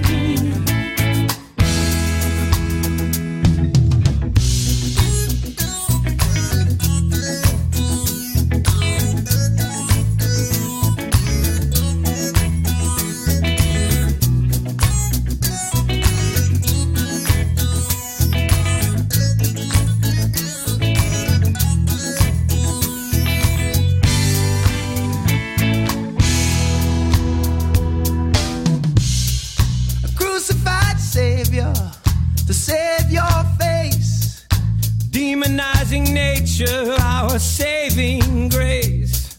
We got to put to good use what the Lord has gave. The fruits of the tree, the herbs of the field.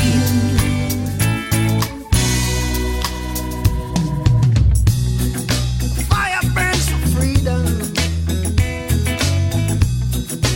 Fire burns for freedom. Fire burns for freedom. Fire burns for freedom. Fire burns for freedom. Fire burns for freedom. Fire burns for freedom. Let angels fly. Fire burns for freedom. Let angels fly. Fire burns for freedom. Let angels fly. Fire burns for freedom. Let angels fly. Freedom. Let angels fly. Freedom. Let angels fly.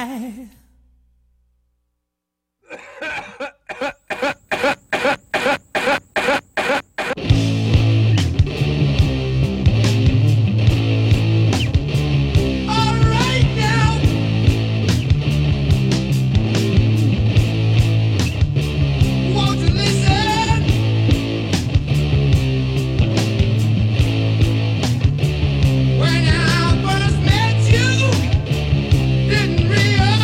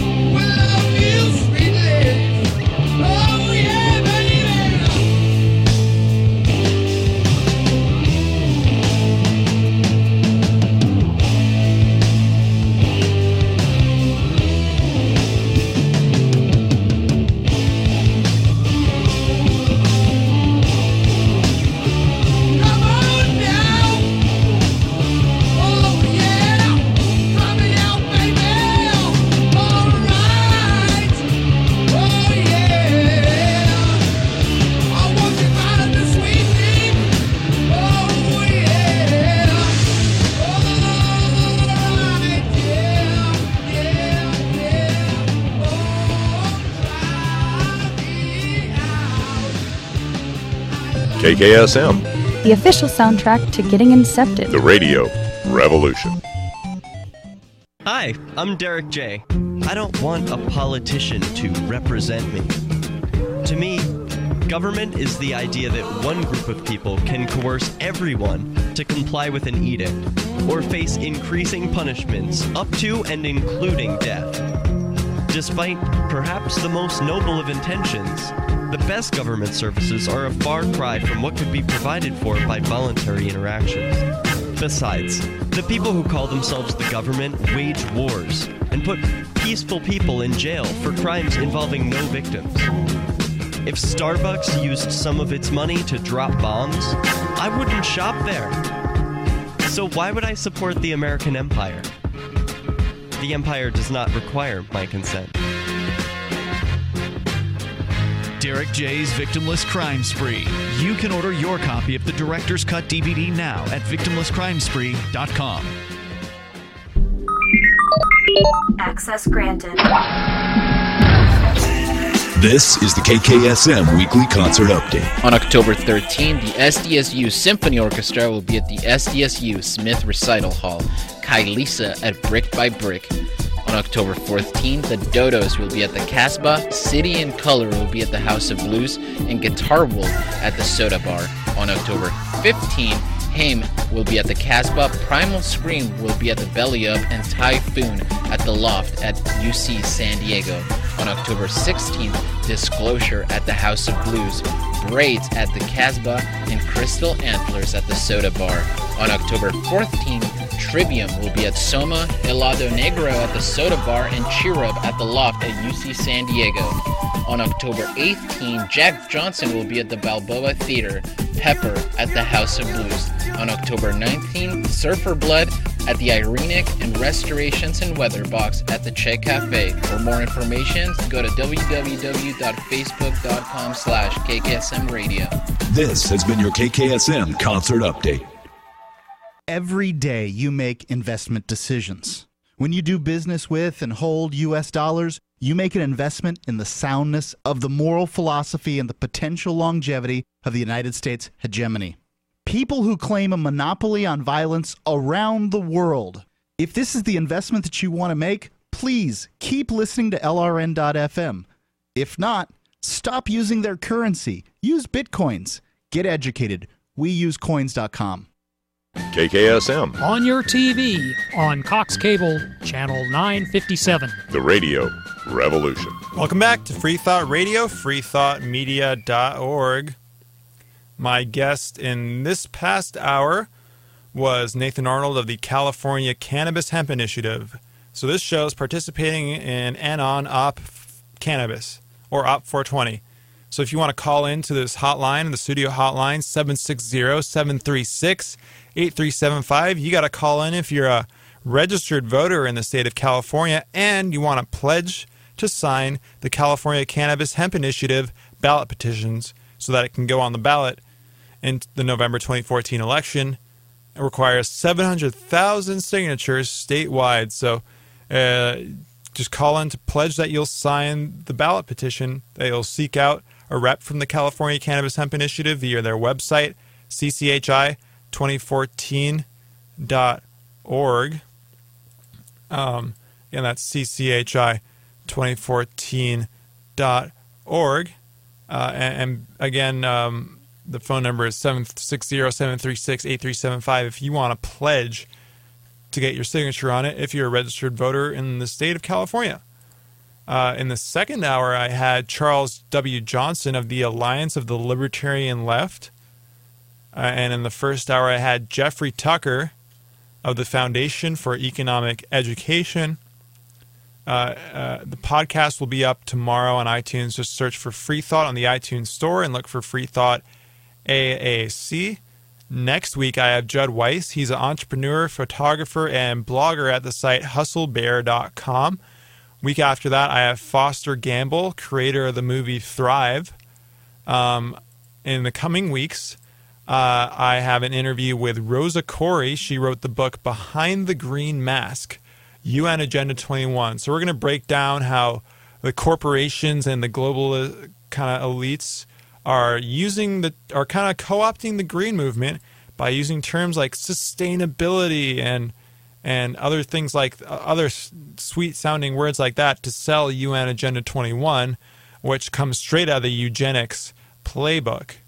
And you know, she has the site Democrats Against UNAgenda21.com because it isn't green. It's the opposite. If you want real sustainability, not this faux, Agenda 21 hijacking of that term, go for hemp.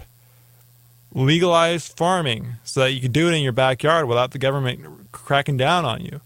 That's real sustainability. This is all, part of straight out of the eugenics handbook, because the only people that are advocating for population control are the elites. Yet you have at Earth Day booths that say we have an overpopulation problem. Well, what's your solution to the overpopulation problem? Aside from condoms, like, these guys are probably some, sorry, sad, people that managed to get a volunteer job at some booth, but they don't know that the organization's like related to the UN, which was related to the Rockefellers and all these powerful world elites that don't have green or the environment in mind. They don't have whatever, population in mind. It's a scary thing that it's UN Agenda 21, so you're going to want to stay tuned in the next couple of weeks when I roll out another calendar for the November month. I'm also looking at interviewing Cindy Sheehan. She's a candidate for governor of California. I totally support her campaign, and I'm looking forward to having her on to talk about why Democrats and Republicans and such. She's the Peace and Freedom Party nominee. Why she should be the person to go be in the top two. Who cares who the other top two person is? But thanks to the stupid top two system, she's got to get second place in the June election in order to go to the general. So that's why it's important that you vote in the June election here in California, so that you're not stuck with the lesser of two evils as your only choice in the November election. Also, for you metalheads, your thrashers out there, I'm going to be interviewing, hopefully, the lead singer of the band Heathen.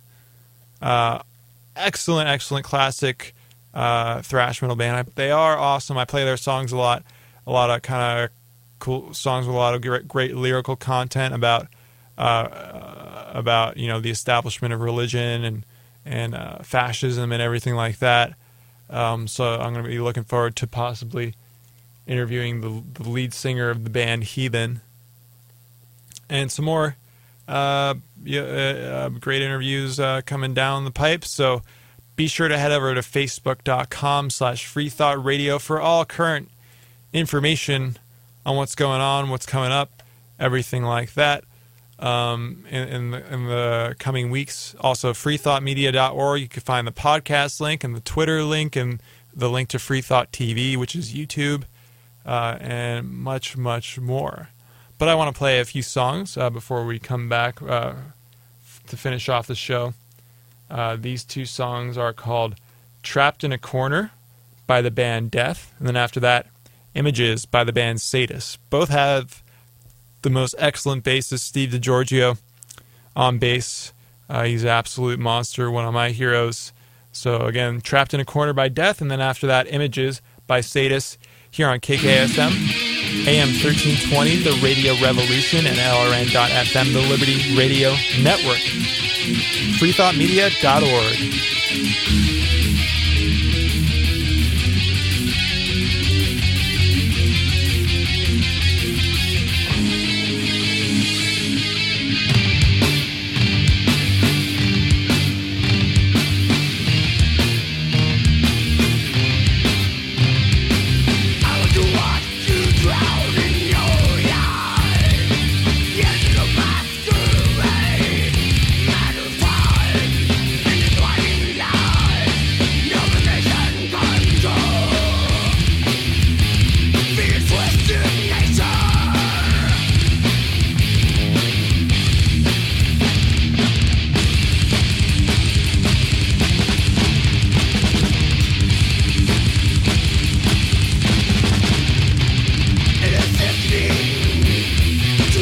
Dreams die, and rooted in life. Impatience is going on.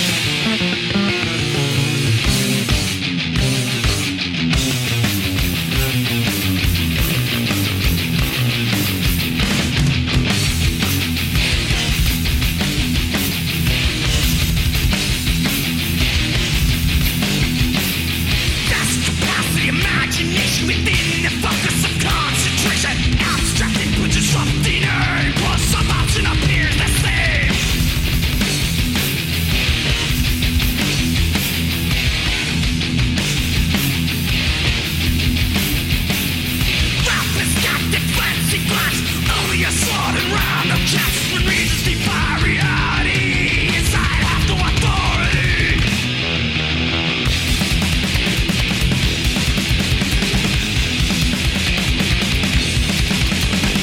These are my head, it's my opinion.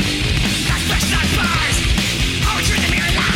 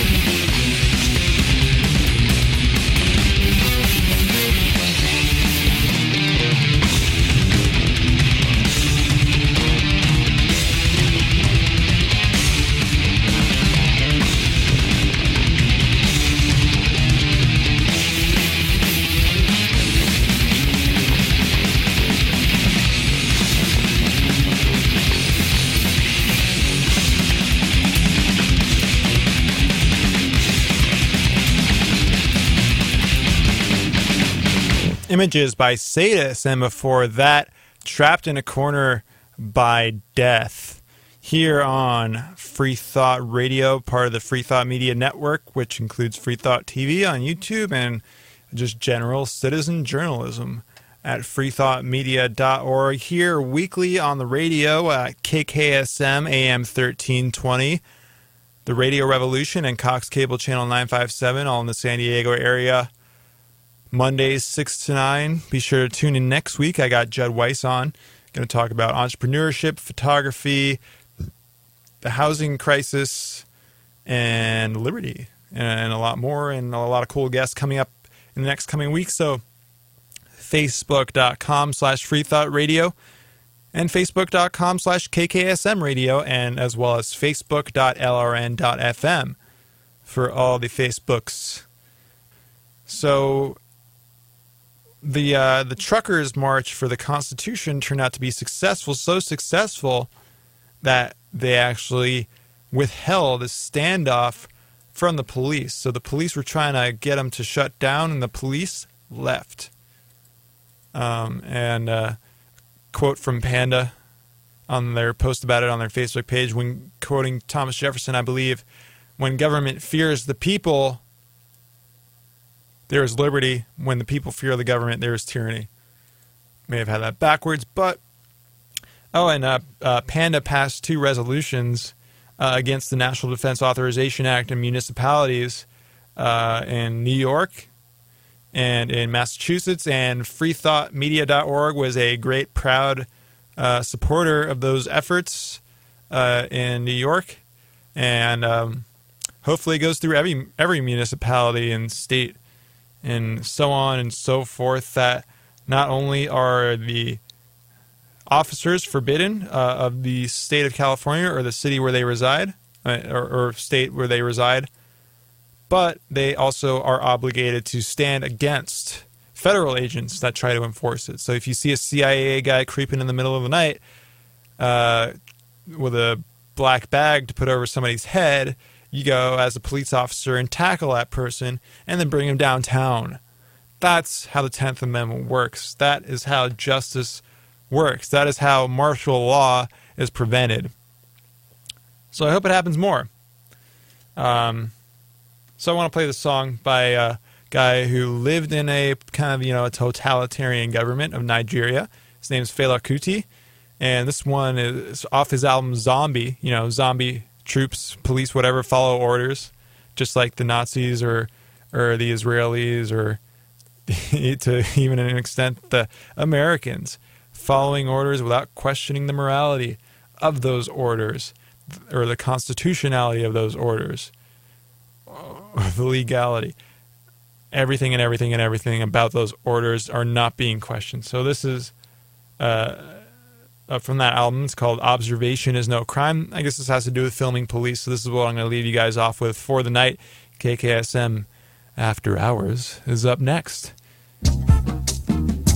freethoughtmedia.org. And check out the podcast on iTunes. Go on the iTunes store, search for Free Thought, and look for Free Thought AAC.